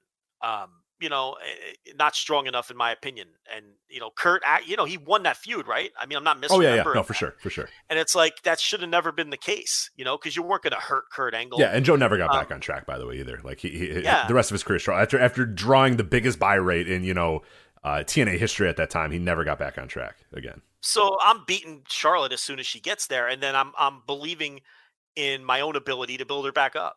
And in AEW that's easy because people know that everybody loses in that company, and there is no bull. But that's getting way off track. The point here is I would be very, very worried about bringing her in, and I'd be very worried about building up a clique of people. Like Rush has a horrible reputation too, which doesn't need to be even expanded upon. And it's like you got to be careful bringing these kinds of people with these reputations into what currently, at least on the surface, is a very happy environment and a very stable environment at the moment, and you got to be, I would be wary is all I'm saying. Yeah. Now, obviously there's a massive upside to both Charlotte and Rush, a massive upside to those maneuvers, but it's like, you gotta, I don't know. I'm a bit wary of both of them, but this is putting the cart way before the horse. I don't think they're going to let Charlotte go because they know what we just talked about. They don't want her popping up on Dynamite a week later. So I think they're just going to try to deal with this. But man, if I'm in WWE's position, I let her sit home. I mean, because I really don't think she's a big enough deal to where it's difference making if she's not around. Right, I can't trust her anymore. You've lost that trust. You went out there and you defied our, for better or for worse, you just defied our trust. And if you're a company where everything is so meticulously planned out and all that sort of stuff, for you to go out there and just completely do your own thing and throw two other people under the bus. And I was going to remark as well, you mentioned Sasha Banks. Her music hit and Michael going, "It's boss time." And then Sasha Banks ran down to the ring. It's the fastest she's ever gotten down to the ring. Yeah, and we didn't even bring up Sasha, but she's sitting in the back waiting to do a segment and she doesn't know what the fuck. No, and it's like, and Michael's like, "It's boss time." She, does one swoop. Now she's got to walk and she's into running this in there. Hornets Yeah, nest. she's running into the ring to get in there to try to go into this fucking bomb of this goddamn mushroom cloud that's in the middle of this ring and do her normal promo, thinking, all right, so who am I talking to? Like, what's going on here? Who's the heel? Who's the babyface? Who am I talking shit to? And it's just, it's a disaster. And she's someone who can pull a little rank because she does make a difference in the ratings and all of that. And that's why you see her disappear. For that's why she can take her ball and go home for a little bit and say, what? I'm just going to go fuck around in Japan for a couple months. You guys care? And they go, no, that's fine, Sasha. Whenever you're ready, come back. Like, she's earned that, sure. and I don't think that Charlotte has necessarily has. I think she, so there's all of these situations are case by case. You can't have absolutes with any of these things. But in this one, I genuinely don't see how you can be on Charlotte's side here in this scenario. She just, she's just 100% wrong. Yeah. In this one, you know. Yeah, there's ways to go about this, and this was absolutely not the way to go about it. So, and I think the people who confronted her in the back had every right, and you know, and I think they were right for sending her home. So, I think that's the way to deal with this. And if she doesn't want to play ball, let her ride it home. She was going to do media this week, and now she's not doing media. So. Well, you know what? Listen, that's what I said. I would send her home and leave her there. Yeah. I'm not going to hand her to AEW. Nah, we'll call you when we're ready for you, but. Yeah, let her sit and stew for a little bit. Let her sit and stew for a bit. Yeah. In the hobby, it's not easy being a fan of ripping packs or repacks. We hype ourselves up thinking, maybe I can pull a Ken Griffey Jr. rookie card, but with zero transparency on available cards and hit rates, it's all just a shot in the dark. Until now. Introducing Slab Packs from ArenaClub.com, the only repack that provides real value, a complete view of all possible cards, and clear hit rates for each one. Now, when I buy slab packs at Arena Club, it finally feels like I know what I'm getting. I was able to open an Arena Club slab pack, and I'll be honest, it was a lot better than what you normally do. Say you go to a card show, and there's a random innocuous brown bag of cards, and yeah, you can open it, and look, it's going to be junk. You know what I mean? Like, you know what you're probably going to get in those. Maybe you find that fun. And sometimes I do. Sometimes I like just opening up cards and saying, hey, look at some random cards or whatever. But if you're really in this game to find value and find particular cards, it sucks to have to buy these mystery packs. And it ends up being, almost nothing. Nothing of value. Not with Arena Club. You can display, again, of all available cards, hit rates, grading. So you know that when you're opening up this slab pack, you are going to get something valuable. You are getting something good. And Arena Club, in addition to having those great slab packs we just talked about, is also a marketplace for card collecting, buying, trading, selling, displaying, all that sort of stuff. But those Arena Club slab packs, man, they are revolutionizing the repack game with transparency. After your pulls are revealed, they'll immediately be placed in your vault for safekeeping or trading and selling, and you can have them officially graded by Arena Club as well. So again, sending these things off, it's going to be officially graded by Arena Club. And the Arena Club grading process is accurate, fast, and transparent, with full grade rationale provided and explanation of how your card was scored. So whether you're buying, selling, trading, or displaying, Arena Club is the card collecting platform that you have to check out. So right now, I've got a special offer here for Voices of Wrestling Network listeners. You can get 10% off of your first purchase by going to arenaclub.com/VOWnet. Again, that's arenaclub.com/VOWnet. Now, that's a crazy offer. That's 10% off a $400 slab pack. $40 off right there. 10% off your first purchase. No matter what that purchase is, 10% off. Again, that's arenaclub.com/VOWnet. arenaclub.com/VOWnet for 10% off your first purchase on Arena Club. And we thank them for sponsoring the Voices of Wrestling Podcast Network.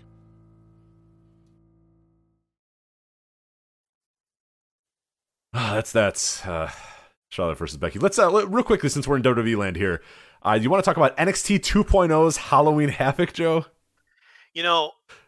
There is so much bad wrestling to talk about, and I know that the rest of the show is so bad.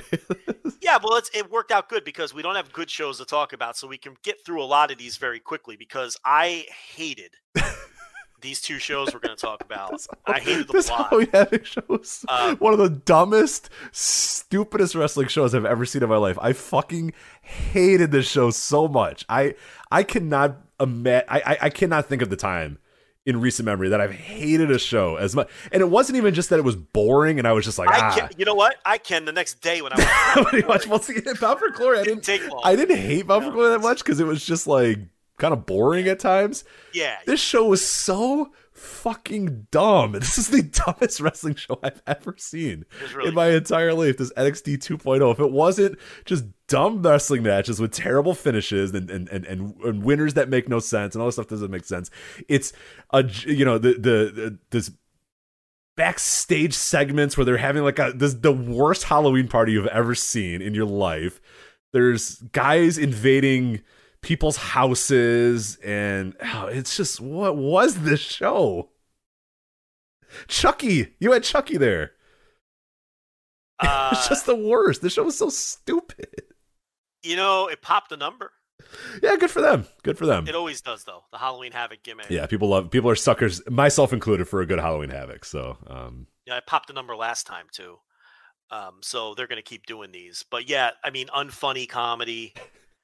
What was the thing with Carmelo Hayes? I forget his sidekick's name. What's the other guy's name? I don't remember his other name. Shoot. Yeah. But Carmelo Hayes is in him and his buddy are in the car going to try to fucking beat up Johnny Gargano.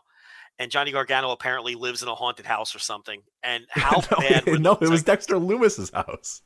He was He was over at Dexter Loomis's house. Yes. Yeah, but there were like dead kids in the yard, and yes. And this is made up. This is so unfunny. So the only time I did laugh is when Carmelo and the other guy, they walk into Dexter Loomis's house, and there's like this painting of this old woman. Or it's like not necessarily an old woman, but a woman from the past. Like it's like an 1800s like wax painting or whatever. And they go, "Damn, that girl's kind of fine." I was like, I laughed a little bit during that part. Did you catch that? Yeah, it was just, yeah, I mean. But that was the only part there was, by the way, these were like 20-minute long segments. That was the only time I laughed. And then the punchline, Joe, I'm sure you were in stitches about this one, grabbing your stomach, is eventually, after all this, there's dead children, there's a bunch of weird stuff all over. Johnny looks at Dexter and goes, "Next year we're having Halloween at my house." Yeah. Oh my God. Hilarious. Hilarious. Whew, I got to regain my composure after that riot that one was. I know, but I always say this, but who are the people who think this is amusing, funny, or good? Bruce Pritchard. I don't know. Like, who, on any level, who thinks this is... Yeah, who watched, like, what was the one... Oh, the one last year that was, like, the most... Oh, the Viking Express or Experience one or whatever, and the... Remember the Street Profits Viking thing last year? Yeah. That was so bad, and they kept trying. Basketball, and they kept trying for weeks on it. Yeah. It's like, it's not funny, guys. So you have that, and then you have this Halloween party backstage, which is just all the members of NXT at the lamest Halloween party you've ever seen. There's smoke. There's always like a generic drum beat in the background. Yes. Like a generic techno beat. It's like boom, boom, boom, boom, boom, boom, boom, boom, boom. And it's like, it's like purple. There's like purple lighting everywhere. Just horrible jokes. They're just all in this like locker room drinking a punch bowl or whatever. And then just like, just terrible joke after terrible joke after terrible joke. You had Chucky played by Gilbert Gottfried. What was this Chucky voice? I don't think it was Gilbert Gottfried. I think it was. How do you know it wasn't? He was like, "It's Chucky here." I was like, "What?" Yeah. I was like, "That's not how Chucky sounds, right?" Yeah. All right, it's time for Chucky. I'm like, "What?" I'm like, "That's Gilbert Gottfried." Chucky now sells fake jewelry at the flea market. That's who Chucky is now. Yeah. Rod Breaker. And I'm like, "That's not Chucky's voice, though, is it?" It's an actual Rolex, I swear. It didn't sound like Chucky. It sounded like Gilbert Gottfried. And if you didn't think it sounded like Gilbert Gottfried, go back and you will not be able to understand. You'll be like, "What the fuck?" I would respect it more if it was Gilbert Gottfried in the role of Chucky. That would rule. That would be awesome. So yeah. No, it's Halloween Havoc. It's like, you know what I mean? The fuck is this show? Never mind that it's Chucky the murderous doll as deciding on the stipulations of the matches on the show. And the part when I was just like, "This is the dumbest fucking show. What am I doing?"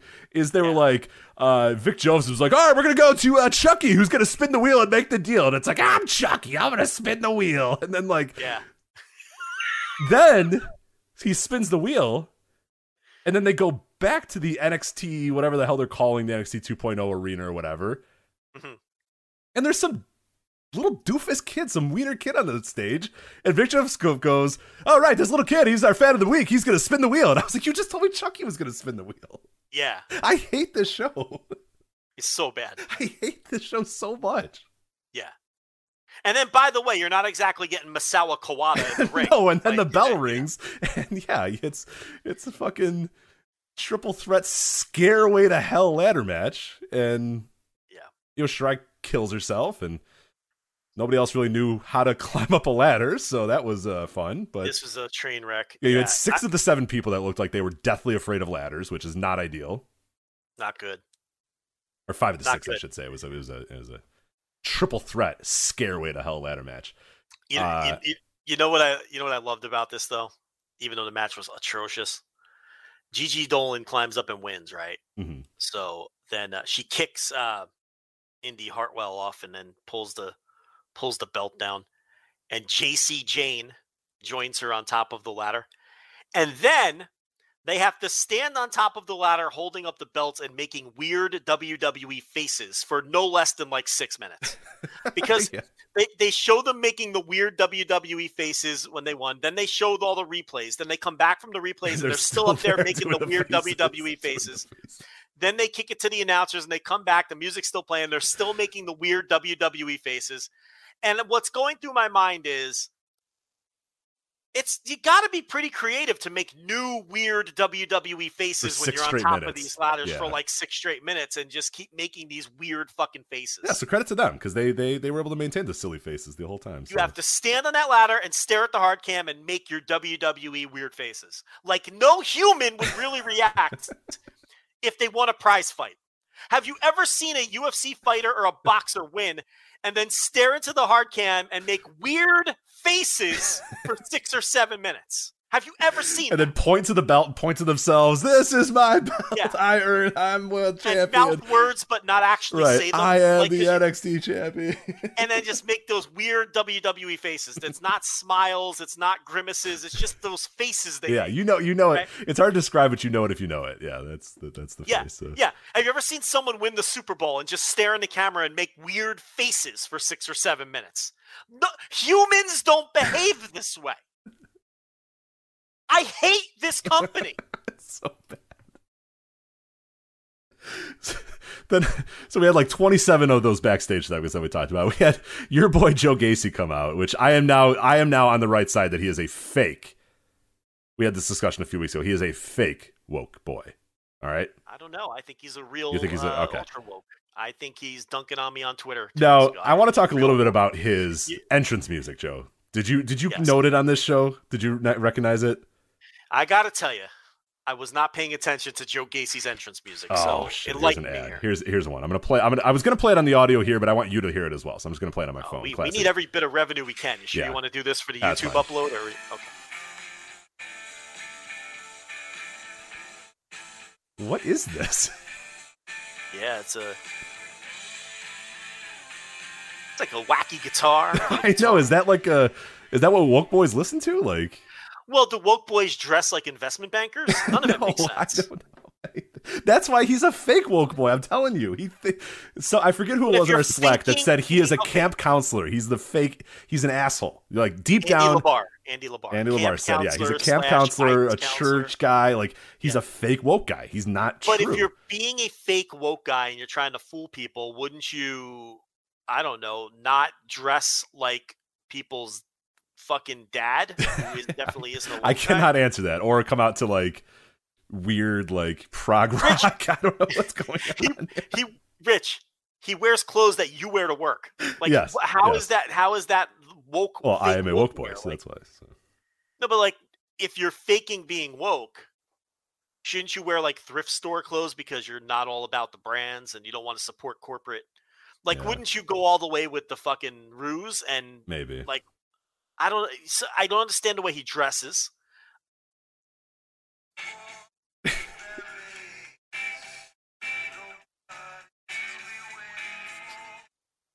I don't know what that. It's like Western folk rock, or like I don't know what the hell it is.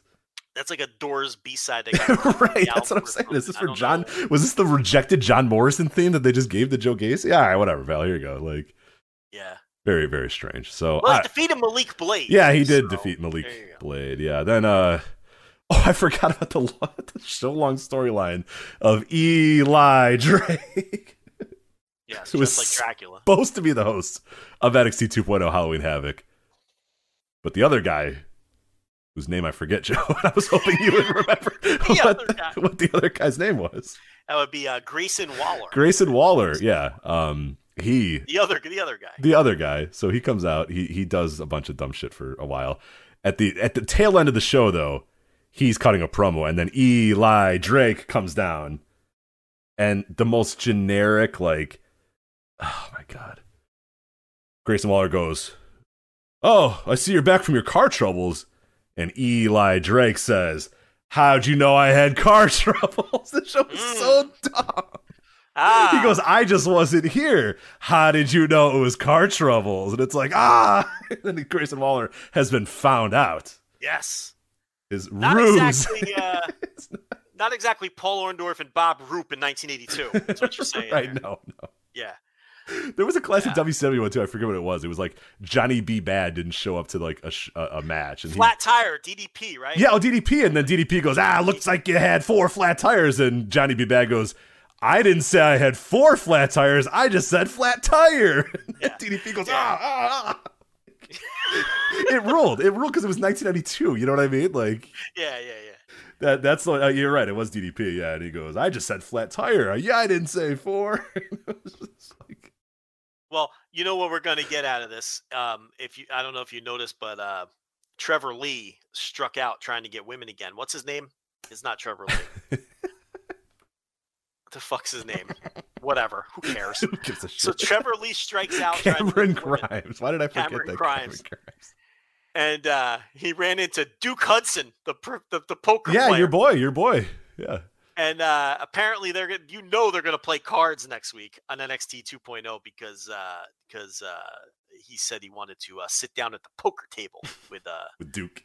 Duke. So we're gonna get a live poker game on NXT 2.0. Can't next wait. week. So, the I'm show's sure it'll be hilarious. That, the Cameron comedy. Grimes, The comedy. he's is not be gonna great. know the rules. He's gonna be like you. He's gonna think they're playing blackjack. It's good. He's gonna win one hand and go, "I'm going to the moon," and they're like, "Oh, you've only won $5." You know what I mean? Like, I still have all my chips, mate.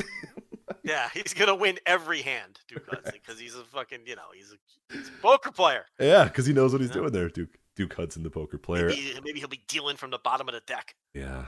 Roderick Strong beat Odyssey Jones. Ed Norton and Rounders, and then they're gonna get beat up by the cops at the lodge. Mm-hmm.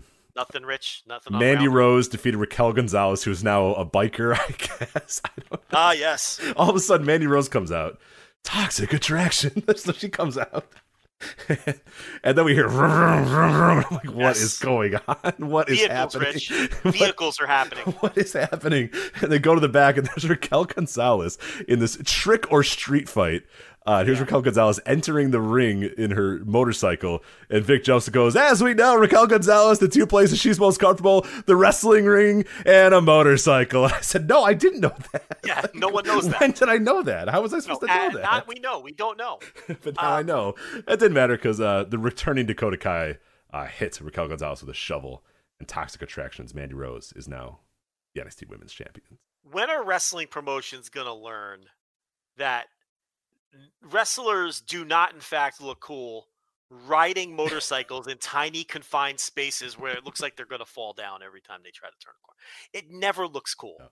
Can we stop with the motorcycles inside of wrestling arenas? Yeah, turning around the ring steps and shit. It's so awkward. It looks like they're going to fall over at any moment. It's not cool. Can we just stop with vehicles, period? Let's just stop. Remember FTR and their old-timey truck? Remember the truck that would barely start. Yeah, we got the best part about that is we got somebody in the room that said that thing fucking sucked, and I told them not to do it. So. Yes. That was one of my favorite DMs ever. Somebody saying that fucking truck. I forget, like that was something around that term. You guys are right. The truck sucks. I don't know why we're doing it. Yeah, I never wanted to do it. Yeah. The fucking old timey didn't truck. Start that one time. It was like a disaster.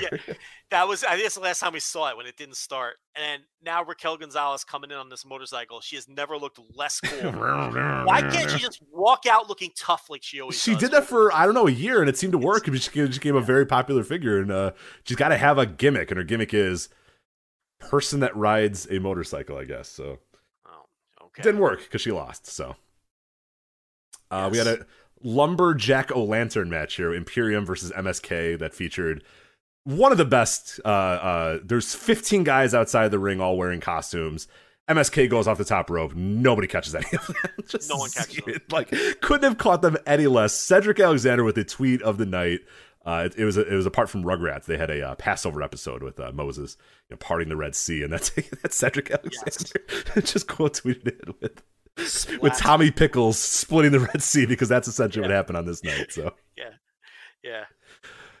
And then Broad Breaker, you little dog face plop or whatever. Just call him a Steiner. Just call him a fucking Steiner. Why don't you just call him a Steiner? Stop calling him a puppy dog. Oh, puppy dog gremlin. Just call him a fucking Steiner. Dog face gremlin. He's Rick Steiner's son. Just say it. Just do it. There's talk that there's talk now that Scott Steiner owns the trademark and won't give it to him. Good. The Steiner. They don't deserve it. So I will say this. I don't know whether that's true or not, but I will say this. I thought Braun Breaker's stock went tumbling downward in this. He was not good. Nah. And I'm not even talking about the botch where he fell off the middle rope. Like, even putting that aside. In a tape show. Just, in a taped show. There's just nothing there with this guy. Yeah, I think there's something there. It's just he's not ready. Yeah, he's not ready. You can do. I mean, now there's nothing. Yeah, of course. I mean, this is you should not. I mean, he should not have been in this position right now. He should have been beating people for a year straight until it's so obvious that he's ready to go, and that deep down, backstage or whatever, that he's ready to go, that he's ready for this moment. Rich, Top Dollar and B-Fab are on the main roster. Yeah. Yeah, we're getting aggressive So, no. now. We're getting aggressive, so we'll see. I mean, no, they're not ready. This guy's not ready, and he got exposed here. This was not good. Yeah, he went 14 minutes with Ciampa, and definitely, did not look like a guy who should go 14 minutes with a guy. And here's the thing, like, what I would have done is, if you really think that this guy's something, if you think you're going to just have him fucking beat Tommaso Ciampa in 2 minutes. You know what I mean? Like, really, just do it. It's. You know what? I agreed with that until I saw the match. Maybe. Well, but then you can hide it for a while. I don't know. It depends how strongly you think of this guy, because I don't know that having him go out there and have a so-so match and lose is going to do a whole lot for him. But right. I mean, he should not be on TV. But the toothpaste is already out of the tube. Yeah, sure. Well, now you got to maximize what you have out of him, and that's, to me, would not be a 14-minute match where he loses. But that, all right, we're running out of this. So that was NXT 2.0 Halloween Havoc. We blew through Roderick Strong beating Odyssey Jones for some reason. I mentioned it, but yeah, it happened. So why are the old 40-year-olds? Why are we doing this? Can we just move on, Joe? Impact Wrestling's Bound for Glory. I am going to let you have the floor, because I know you are ready to go about Bound for Glory. So, Joe, I watched it. You watched it. Impact Wrestling Bound for Glory. What do you got? I mean, you're setting me up, but the problem is the show was so boring that I don't think I could bury it in an interesting way. It just fucking sucked. It was boring. The crowd was dead. It was all derivative fucking pro wrestling bullshit up and down the card. They open up with Inspiration versus Decay. Look, Inspiration, we advocated signing them for non-wrestling reasons. The reason we advocated signing them for non-wrestling reasons is because they can't fucking wrestle. They're terrible. They are the shits. They are so bad. They are aggressively bad in the ring. This was awful. But, I can't really knock the decision here on any front. They probably have more of a following than most of the people on this roster, so it's whatever. Then the Impact X Division, of course, it's got to be a three-way match, right? But it's the X Division, so you're like, all right, maybe you give it a pass. This was the most nondescript,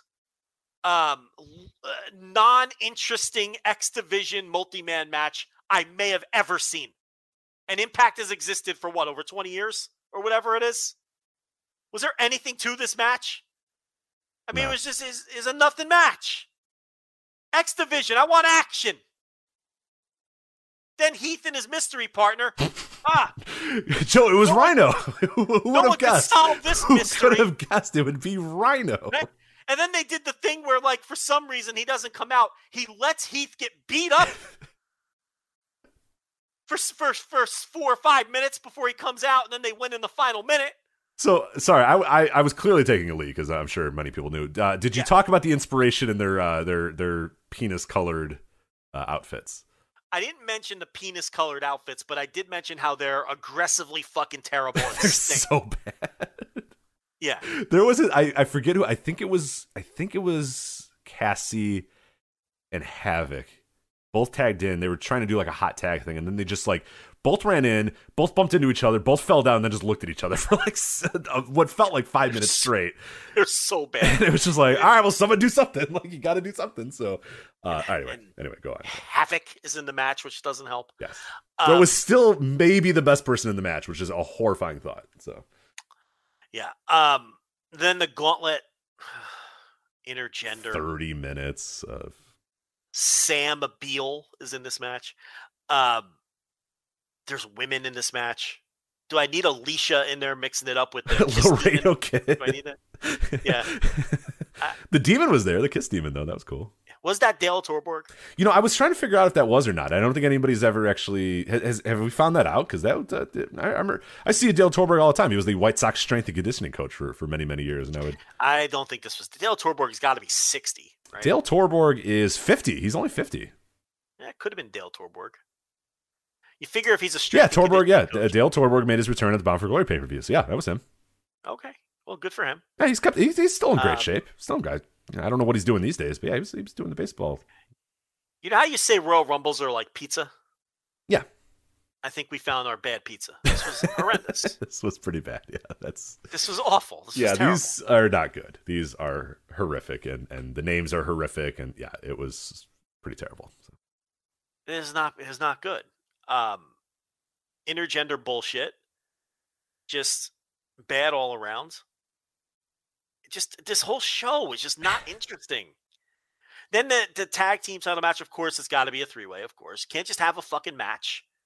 It's just so overbooked and shit. Just overbooked shit is what all of this is. You know, I know Finn Juice was in it. No pun intended. No juice to this match at all. Good brothers retain. Do you remember anything about this? I literally watched it. I watched this match maybe 4 hours ago, and I have zero memories of it whatsoever. Zero. Mickie James beats Deonna Purrazzo. I thought Mickie James looked like shit. She looked bad, and I don't know what the fuck they're doing here. What are you doing? Why is she beating Deonna Purrazzo? Don't know. I am gonna really need to hear somebody give me a reason why Mickie James had to win this match. You're gonna have Mickie James come quote unquote back. Maybe Deonna's gonna lose to Fabi Apache a bunch in Mexico or something. I don't know. Okay, because AAA definitely. if you don't tighten up your booking before you go to AAA, you know they're really gonna call you out for that one. So you gotta have those ducks in a row. Right, AAA does not stand for for sloppy booking. Right, don't want to make them look ridiculous. So that's. Other than Deonna Purrazzo was leaving, I can't figure out a reason why Mickie James would beat her for the title. Doesn't make sense. No, I completely agree. And Mickie looked garbage. Mickie looked really bad here. I didn't think she looked good. There wasn't anything on this show to this point over 2 stars. Maybe the X Division match was 2.5 or something. I don't know. And then we have our main event, which they worked their asses off. They really this was great. This was great, and unfortunately was invalidated pretty quickly thereafter. But I like this match a lot. Just a good pro wrestling match between pro wrestlers. Josh Alexander, a very easy to believe story. A guy who's worked his way up. He won the X Division title. Now he's going for the world title. Christian Cage, a guy who was in Impact, one of the big factors in Impact. You know, getting to where it got to in the mid 2000s. He's coming back for the first time since he left. Like, he's got the title, and then Josh Alexander does it in front of his kids, and they hug, and it's just like, all right, cool, perfect, great. You know what I mean? Good match. Josh Alexander gets the big win. He's a guy who's been busting his ass on the indies for years and years and years. Gets this big moment. 18 minutes. I like this match a lot. I thought it was really, really good work. It wasn't like, oh my God, go out of your way to watch this thing. It's a match of the year contender, but just a solid professional wrestling match for 20 minutes. I'm glad I watched it. And then Moose, who won the Call Your Shot Gauntlet match, comes out and beats Josh Alexander, who shields his kids, tells his kids to get out of the way, and then Moose spears him and pins him in 7 seconds to win the title. They went for the heat, Rich. They went for the heat. Heat. They just made me way less interested in anything that's going to happen moving forward. The story here is now Josh Alexander, he had his moment ruined, so now he's got to get Moose. But I don't care now. I just don't give a shit. I'm not caught up in that. I'm not into that at all. I don't know. I thought it was heat gone wrong. I don't like it. I feel like the building in the building, it didn't seem like they really liked it either because it was such a heartfelt moment of him, hugging his kid and hugging his wife or whatever and getting so excited. And it felt like the crowd was just ready for that to be it. You know what I mean? Like that was a cool moment. They had all built up to it. They were all kind of ready for it. And then, they just. I mean, I guess that's the idea. They want you to be mad at Moose. But I'm just annoyed that the show ended that way. Right. It's one of those things, again, like there's a way to do booking in 2021 where people aren't mad at the company, and I feel like more people are just mad at the company than they are mad at Moose. You know what I mean? I don't think cash-ins. Can we get rid of them? Yeah, they're all terrible. Yeah, just enough with the fucking cash-ins. It's an easy trope, dumb trope. How about you can cash something in, but you don't get the match like immediately. You have Moose come out and turn in his little trophy gimmick or whatever, and say, "Hey, I want you on Impact this Thursday," right? You could still ruin the moment. You could have him maybe intimidate the wife. Well, with Moose, that might be a poor idea. I swear I didn't do that on purpose. But you could, but you could have him intimidate the kid or something, and then say, "I want you on Thursday," right? Now you're building something too. You're ruining the moment, which is the idea, right? And to get the heat, but then you're building for the match on Thursday. But we're still doing the shock thing, even though we've done the shock thing for 15 years now. We're done. It's just annoying now. It's fucking annoying. I hate it. And this show was so bad. And then I'm thinking, the main event could redeem itself here. But then they fucking give me this at the end of this show that was terrible to begin with.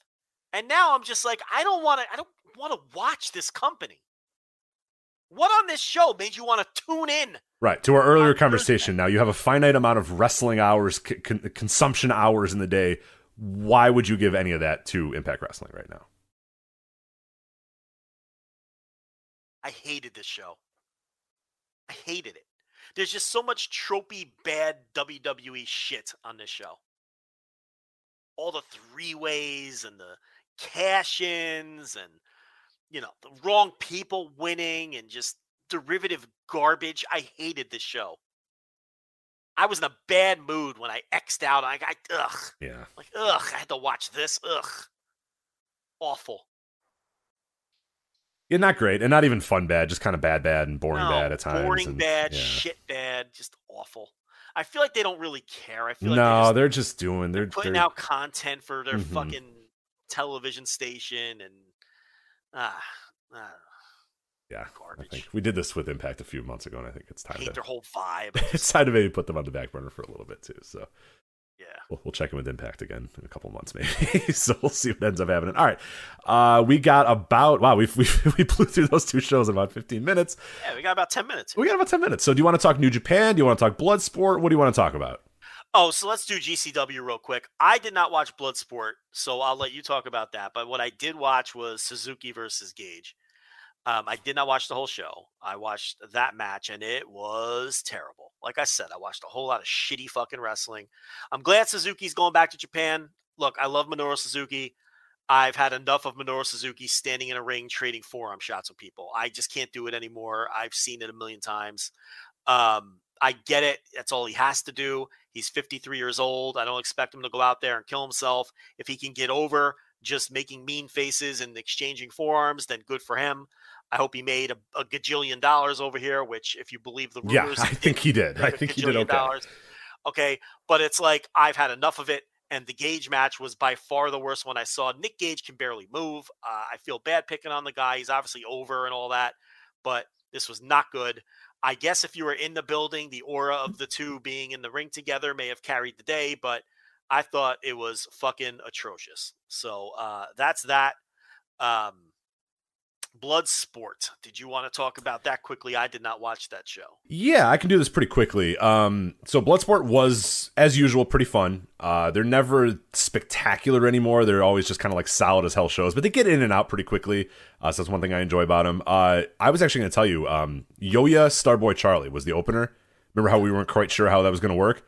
It was pretty damn good. Starboy Charlie could actually wrestle a little bit. He could box a little bit. It was actually pretty good, way better than I thought it was going to be. Unfortunately, just now as I started enjoying Starboy Charlie for the first time, he destroyed his leg. I think the next day on an indie show, broke his leg. It was awful. Do not, if you're squeamish, do not look it up. It is horrible. I'm sorry I did it. So he's going to be out of action for quite a while too. But thankfully he's young, so he'll hopefully heal pretty quickly. But yeah, horrific injury for Starboy Charlie. But that match was pretty good. That one wasn't bad. I'm not going to go match by match. I'm just going to give you some highlights here. Maria Shafir, she was fine. She was pretty good, but it definitely looks like that's the only style that she can really do. Like, there wasn't a whole lot of charisma about her. There wasn't a whole lot of, pizzazz. Like, she's good at going in there and like looking technically sound, but I don't know if there's a whole lot there. So I'm not super excited about what she has to offer in the wrestling world anymore. So, Tom Lawler, Alex Coughlin, Joe, watch this match. If you do anything, skip to this part in the show and watch Tom Lawler versus Alex Coughlin. That's all I can tell you. It fucking rocked. So, side topic: Tom Lawler is now a free agent. Ooh, okay. I like. He's been jobbed out of MLW. Okay. He did business the right way. Didn't he get put he got put in a casket, right? He's done. Bill Mortez, yeah. But yeah, they did it the right way. They beat him they had everybody beat him on the way out, and he's done. He's a free agent. What do you think? New Japan, right? Yeah, I mean, he's a New Japan champion. Do people know that? Yeah, no, I don't think most people do. I think New Japan stick there. I hope New Japan keeps him there. I mean, maybe AEW will use him time and time. He doesn't strike me as an AEW guy that much either. I mean, I think good talker though, really good talker. Yeah, he definitely can talk you in the building. I think he's such an asset to New Japan. So I hope they have a way to keep him, and I hope they can keep him around because I think he could be an absolute pillar of that New Japan Strong show because I think Tom Lawler rocks, and he was so good in this match. Him and Alex Coughlin, oh my God. They could have, you know what I mean? Like, this is Bloodsport. They can have this same match in Korakuen Hall, and it would be over just as much as it was here.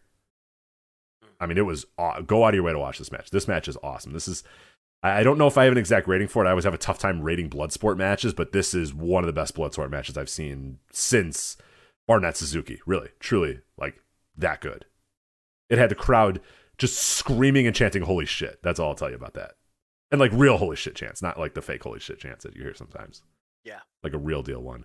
So watch that match. Tom Lawler, Alex Coughlin, great stuff there. Davey Richards faced Yuya Uemura. Uemura he was fine. He didn't quite understand like the style. So we just kind of like worked a wrestling match, but they did it in a really fun way. Like he just like threw drop kicks and did stuff. And I was like, you know what? It made sense. This is the thing I like about Bloodsport because the next match that I'm going to talk about is two guys that get the Bloodsport style, but the match was kind of boring and I didn't really like it. Whereas Yuya Uemura is like, it makes sense that he's like, I don't really know what we're doing. So I'm just going to kind of like hit you and do whatever I know how to do. So yeah, he didn't like, he wasn't doing like top wrist locks and stuff. He was just fucking throwing drop kicks and punching the guy when he could. So it ended up being a pretty fun match between these two. I really liked it. The crowd hated Davey Richards. I don't know if it's a GCW thing. I don't know if it was this crowd or it was a New Japan Strong, crowd that really liked Yuya Uemura, but it was kind of cool. It made for some pretty interesting dynamics where the crowd's just going nuts for Yuya Uemura and booing Davey Richards every time they could. But this was kind of fun because it was like Yuya Uemura had he was a kind of a fish out of water, had no idea what to really do. But that's kind of what made Bloodsport fun. We had that conversation a few months ago when we talked about a recent Bloodsport that like Bloodsport was really cool and it was like wrestlers out of their comfort zone. And that made it kind of fun. Whereas Davey, he's like a purple belt or something in jiu-jitsu. So he knew what he was doing. Yuya didn't really quite know. So he just kind of punched and kicked and then threw some drop kicks and stuff. So it actually ended up being pretty fun. There was one point where Uemura pretended that he was hurt. Davey Richards walked over. Uemura stood up, hit some awesome drop kick. Davey Richards went rolling out of the ring and then he followed him out of the ring and started punching him. And the ref's like, no. That's not what we're doing here, man. So it was cool. It was pretty fun stuff there. Then you had Josh Barnett versus Tiger Ruas. This is the one that I was talking about here, that both these guys get it. Both these guys are good fighters. I thought it was boring as fuck. You know what I mean? It was just like an MMA fight between these two guys. And none of the fun stuff that makes Bloodsport, to me, that is that blending of the stuff. I don't want to watch two technically sound guys have a technically sound, grappling match. That's not. I want drop kicks. Watch Tom Lawler and Alex Coughlin. That was two dudes just fighting. You know what I mean? They were in the wrestling ring fighting. It's worked. You can make sure it's not boring. Right. I think this match, unfortunately, a lot of it was kind of boring. And then the main event, Minoru Suzuki, Chris Dickinson, not boring. But like you said, and I hate to say this, I'm just kind of done with the Minoru Suzuki thing. You know what I mean? Like in America. I think this is one of the better matches he's had in America. I think it was really, really good action between these two, but it's just, I'm kind of just over it. Once he comes out, he does Kaze ni Nare and he gets in the ring and then he exchanges forearms and you're kind of just like, all right, I get it. I got it. So, I mean, it was good. It was a really, really good match. I would definitely watch that one. I would definitely watch Tom Lawler and Alex Coughlin. I would definitely watch Davey Richards, Yuya Uemura. And if you have time, the whole show is a pretty easy watch. But I would really just recommend those 3 matches there. But with Tom Lawlor and Alex Coughlin, I think being far and away the best match of all of them. So. All right. So that was Bloodsport. And then we'll finish up here with New Japan. We were talking about that a little bit with Tom Lawlor. But the latest on New Japan Pro Wrestling, we weren't quite sure after last week what was going to happen, but this fucking crazy dude did it. Kazuchika Okada is just carrying around the old IWGP title. He said, "This is my trophy," and he fucking came out and it's his trophy. It's the old IWGP title, so it's back. I gotta admit, he looks good. He looks great. It's a great looking title, man. Reggie Parks, the unfortunately recently passed away Reggie Parks, one of his finest belts. Just a great looking belt. Just looks good on his shoulder. It does, yeah. There's an aura of like, yeah, that's the dude. That's the man right there. So, Well, it could be Tama Tonga, Joe, that is holding that title because at November 6th Power Struggle, he's going to put the title or the right certificate or whatever the hell it is. He's going to put it on the line against Tama Tonga. So, Joe, what do you think? Is Okada winning that match and going on to Wrestle Kingdom or what? So, you think he'll do it? At least they're doing it in Japan and not forcing that match on America. Yeah. Because we are going to talk about that. Okada will be in San Jose in a bit. We'll talk about that. But also on the November 6th, the Power Struggle show, Shingo versus Zack Sabre Jr. World Heavyweight title, Tanahashi versus Kenta U.S. title, Junior Heavyweight title, Robbie Eagles, Mr. Belts over there, Robbie Eagles. He won the Junior Tag titles. He's a Junior Heavyweight champion. Robbie Eagles, man. We were right about that guy, 6-7 years ago? We first laid eyes on him. We said he was going to be great, and he's great. Yeah. I mean, it's I have a keen eye for talent. I wish people would recognize me for that. But yeah. So I think he'll beat Despy. I think so too. Show. Yeah. Desperado going for it. KOPW 2021, the title that Okada started, and then now will just not even. It's this bastard child that he refuses to admit that he brought into this world. But it'll be a Kiss My Feet or an Amateur Rules match between Toru Yano and the Great Okan. So. Fucking Kiss My Feet like Jerry Lawler in 1993. Horrific. Never openweight 6-man titles. Yoshihashi, Ishii, and Goto defending against Sho, Yujiro Takahashi, and Evil. As you said, we talked about it last week. It'd be great to see if Evil wins the title again and goes, no, I don't know. Not interested in this. Yeah, he should never be. He should never be allowed to go for that title ever again. Well, they're gonna win. Oh, for sure. Yeah, absolutely. They're winning that match and they're winning those titles. So I guess we'll find out. Spoiler alert. Anyway, Master Wato and Ryusuke Taguchi, as well as Yuji Nagata versus Hiromu Takahashi, Bushi, and Sanada. Then real quickly here, Tiger Mask, Great Bash Heel versus Tangaloa, Jado, and Gato. Good lord. And then Fujita and Oiya versus Dookie and Kanemaru. So yeah, they back to full shows. So I didn't even notice that. Yeah, that's a full ass show. There we go. Yeah. It's like a 9-match show. I guess they'll do the Chase Owens Tanahashi match in America or somewhere else down the line. He has to get a match. He better, yeah. Well, he's back in America right now, right? Didn't he go back for a little bit and then he's going to go? Then he's going to stay in Japan for like the rest of the year, I think, right? He's going back for a long time for Tag League, probably. But there's no point in him beating Tanahashi unless they do that match. So he has to do the match, right? He has to. So he's got to get a title shot at some point. But they're going to do Kenta this time around. So, and Sabre Jr. replacing Kota Ibushi in the main event, which makes sense the way that because he beat Shingo. Yeah, so. yeah, that works. That's a good match. It's good booking to have Sabre get that spot in there, and obviously he will not win, but it could be a really cool match. I'm definitely looking forward to seeing those two get in the ring in a big time main event. But you talk about Kota Ibushi here real quick. This is the update per New Japan Pro Wrestling on Kota Ibushi. It's quote. On October 21st, G1 final, Kota Ibushi suffered an injury in the ring that led to the match being stopped. You all right over there? Yes. Packers picked it off in the end zone with 12 seconds left. They're going to win here. Tremendous. Sorry, I play the Cardinals, man. Rich, I don't want to go 15-2 and have to play on the road in the playoffs. So we got to catch the Cardinals. Do you have any stake in this game, or this is just from a Rams fan standpoint? Just a fan. I didn't bet on this. Okay, you just don't want the Cardinals to win because you want the Rams to get home field. It's 28-21 with 12 seconds left, and the Cardinals basically they're going to throw it in the end zone they're on the 10-yard line. So they're just going to throw it in the end zone a couple times and then kick the field goal if they have to and tie the game. And the Packers just picked it off in the end zone. So Packers are like what? They're like 7-1 or something, right? They're going to be 7-1. Damn, Yeah. good for them. Yeah. Whatever makes the Bears embarrassing is good on me. So that's it. And they are embarrassing. I was at a bowling alley on Sunday as a classic, like Rich goes and does something while the Bears are getting played. So like we arrive at the bowling alley, it's full. The Bears start, everybody leaves. About, I don't know, halfway through the second quarter, bowling alley starts filling up again, Joe. I think it was like 21-0 by like, or whatever. What was the final score? It was like 36-3 or something ridiculous. Like, it was absolute ass whooping. But yeah, there was a lot of people in Bears shirts that suddenly wanted to bowl later in that afternoon. So Fields is not ready. The problem is, Nagy. You can't go back to Dalton. You can't go back to Dalton. No. I'm not suggesting that.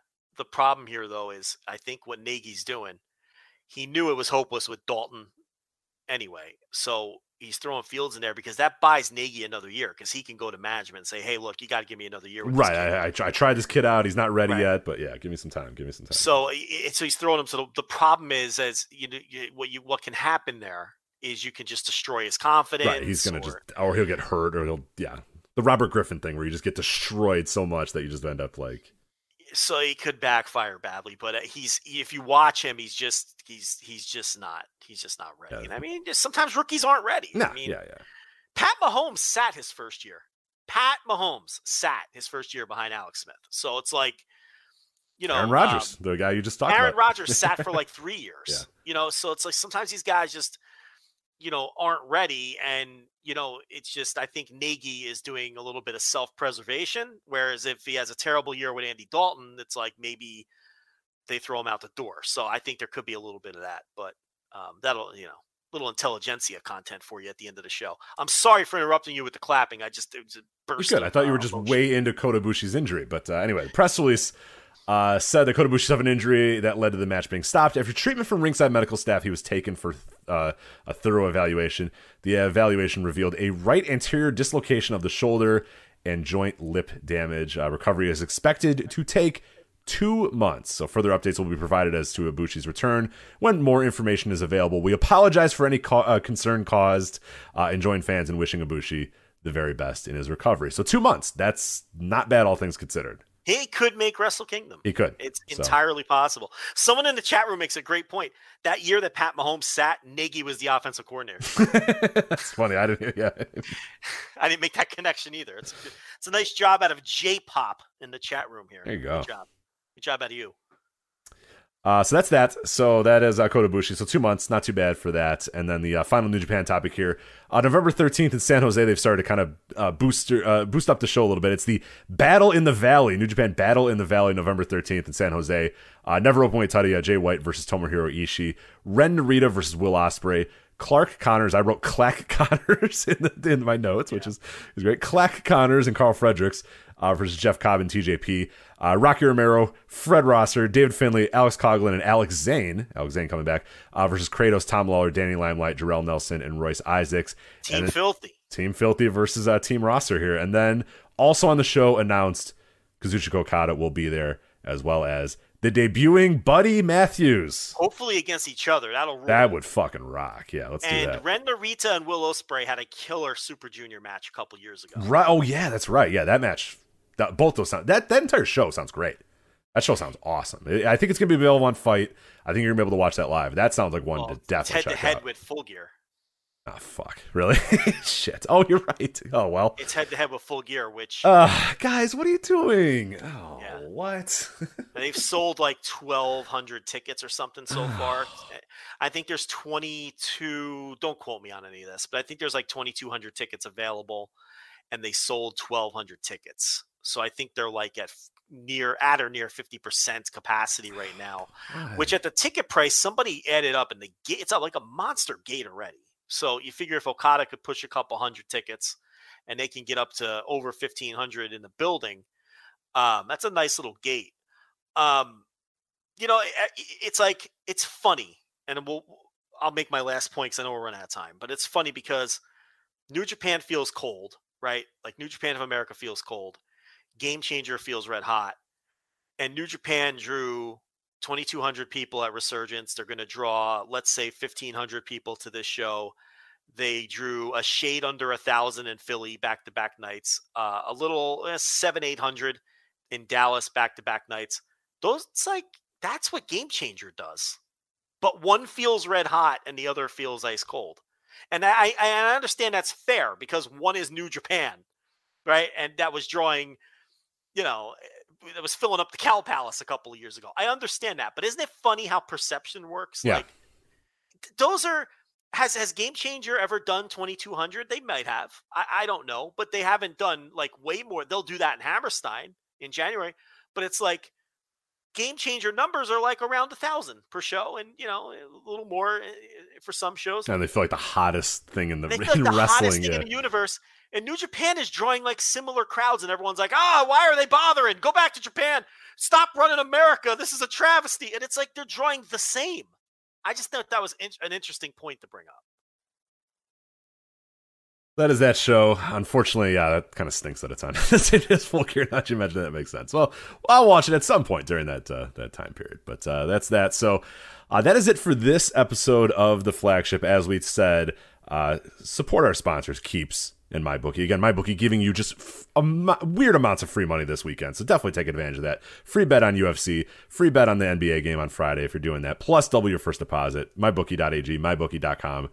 Promo code VOICES. Keeps.com/VOW to get your first month free. As we mentioned, patreon.com/voices of wrestling as well. $5 tier, $10 tier if you want. $5 tier gets you most of the audio. $10 tier is going to get you all the written stuff. It's going to give you the live shows. It's going to give you a live Flagship, live instant reactions, a ton of other stuff. It's going to unlock everything else we do on the Patreon. So the $10 is definitely the good buy. But as we said, do not do it on the 31st. Do not do it on Halloween. Do it on the 1st. The 1st is when you unlock the entire month. You're going to get the Full Gear, instant reaction. You're getting everything else we're going to do in the month of October, all for $10. To do that there, patreon.com/voices of wrestling. And then that is it for us. So for Joe Lanza, I'm Rich Craich. We'll talk to you next time on the Flagship Podcast. Take care.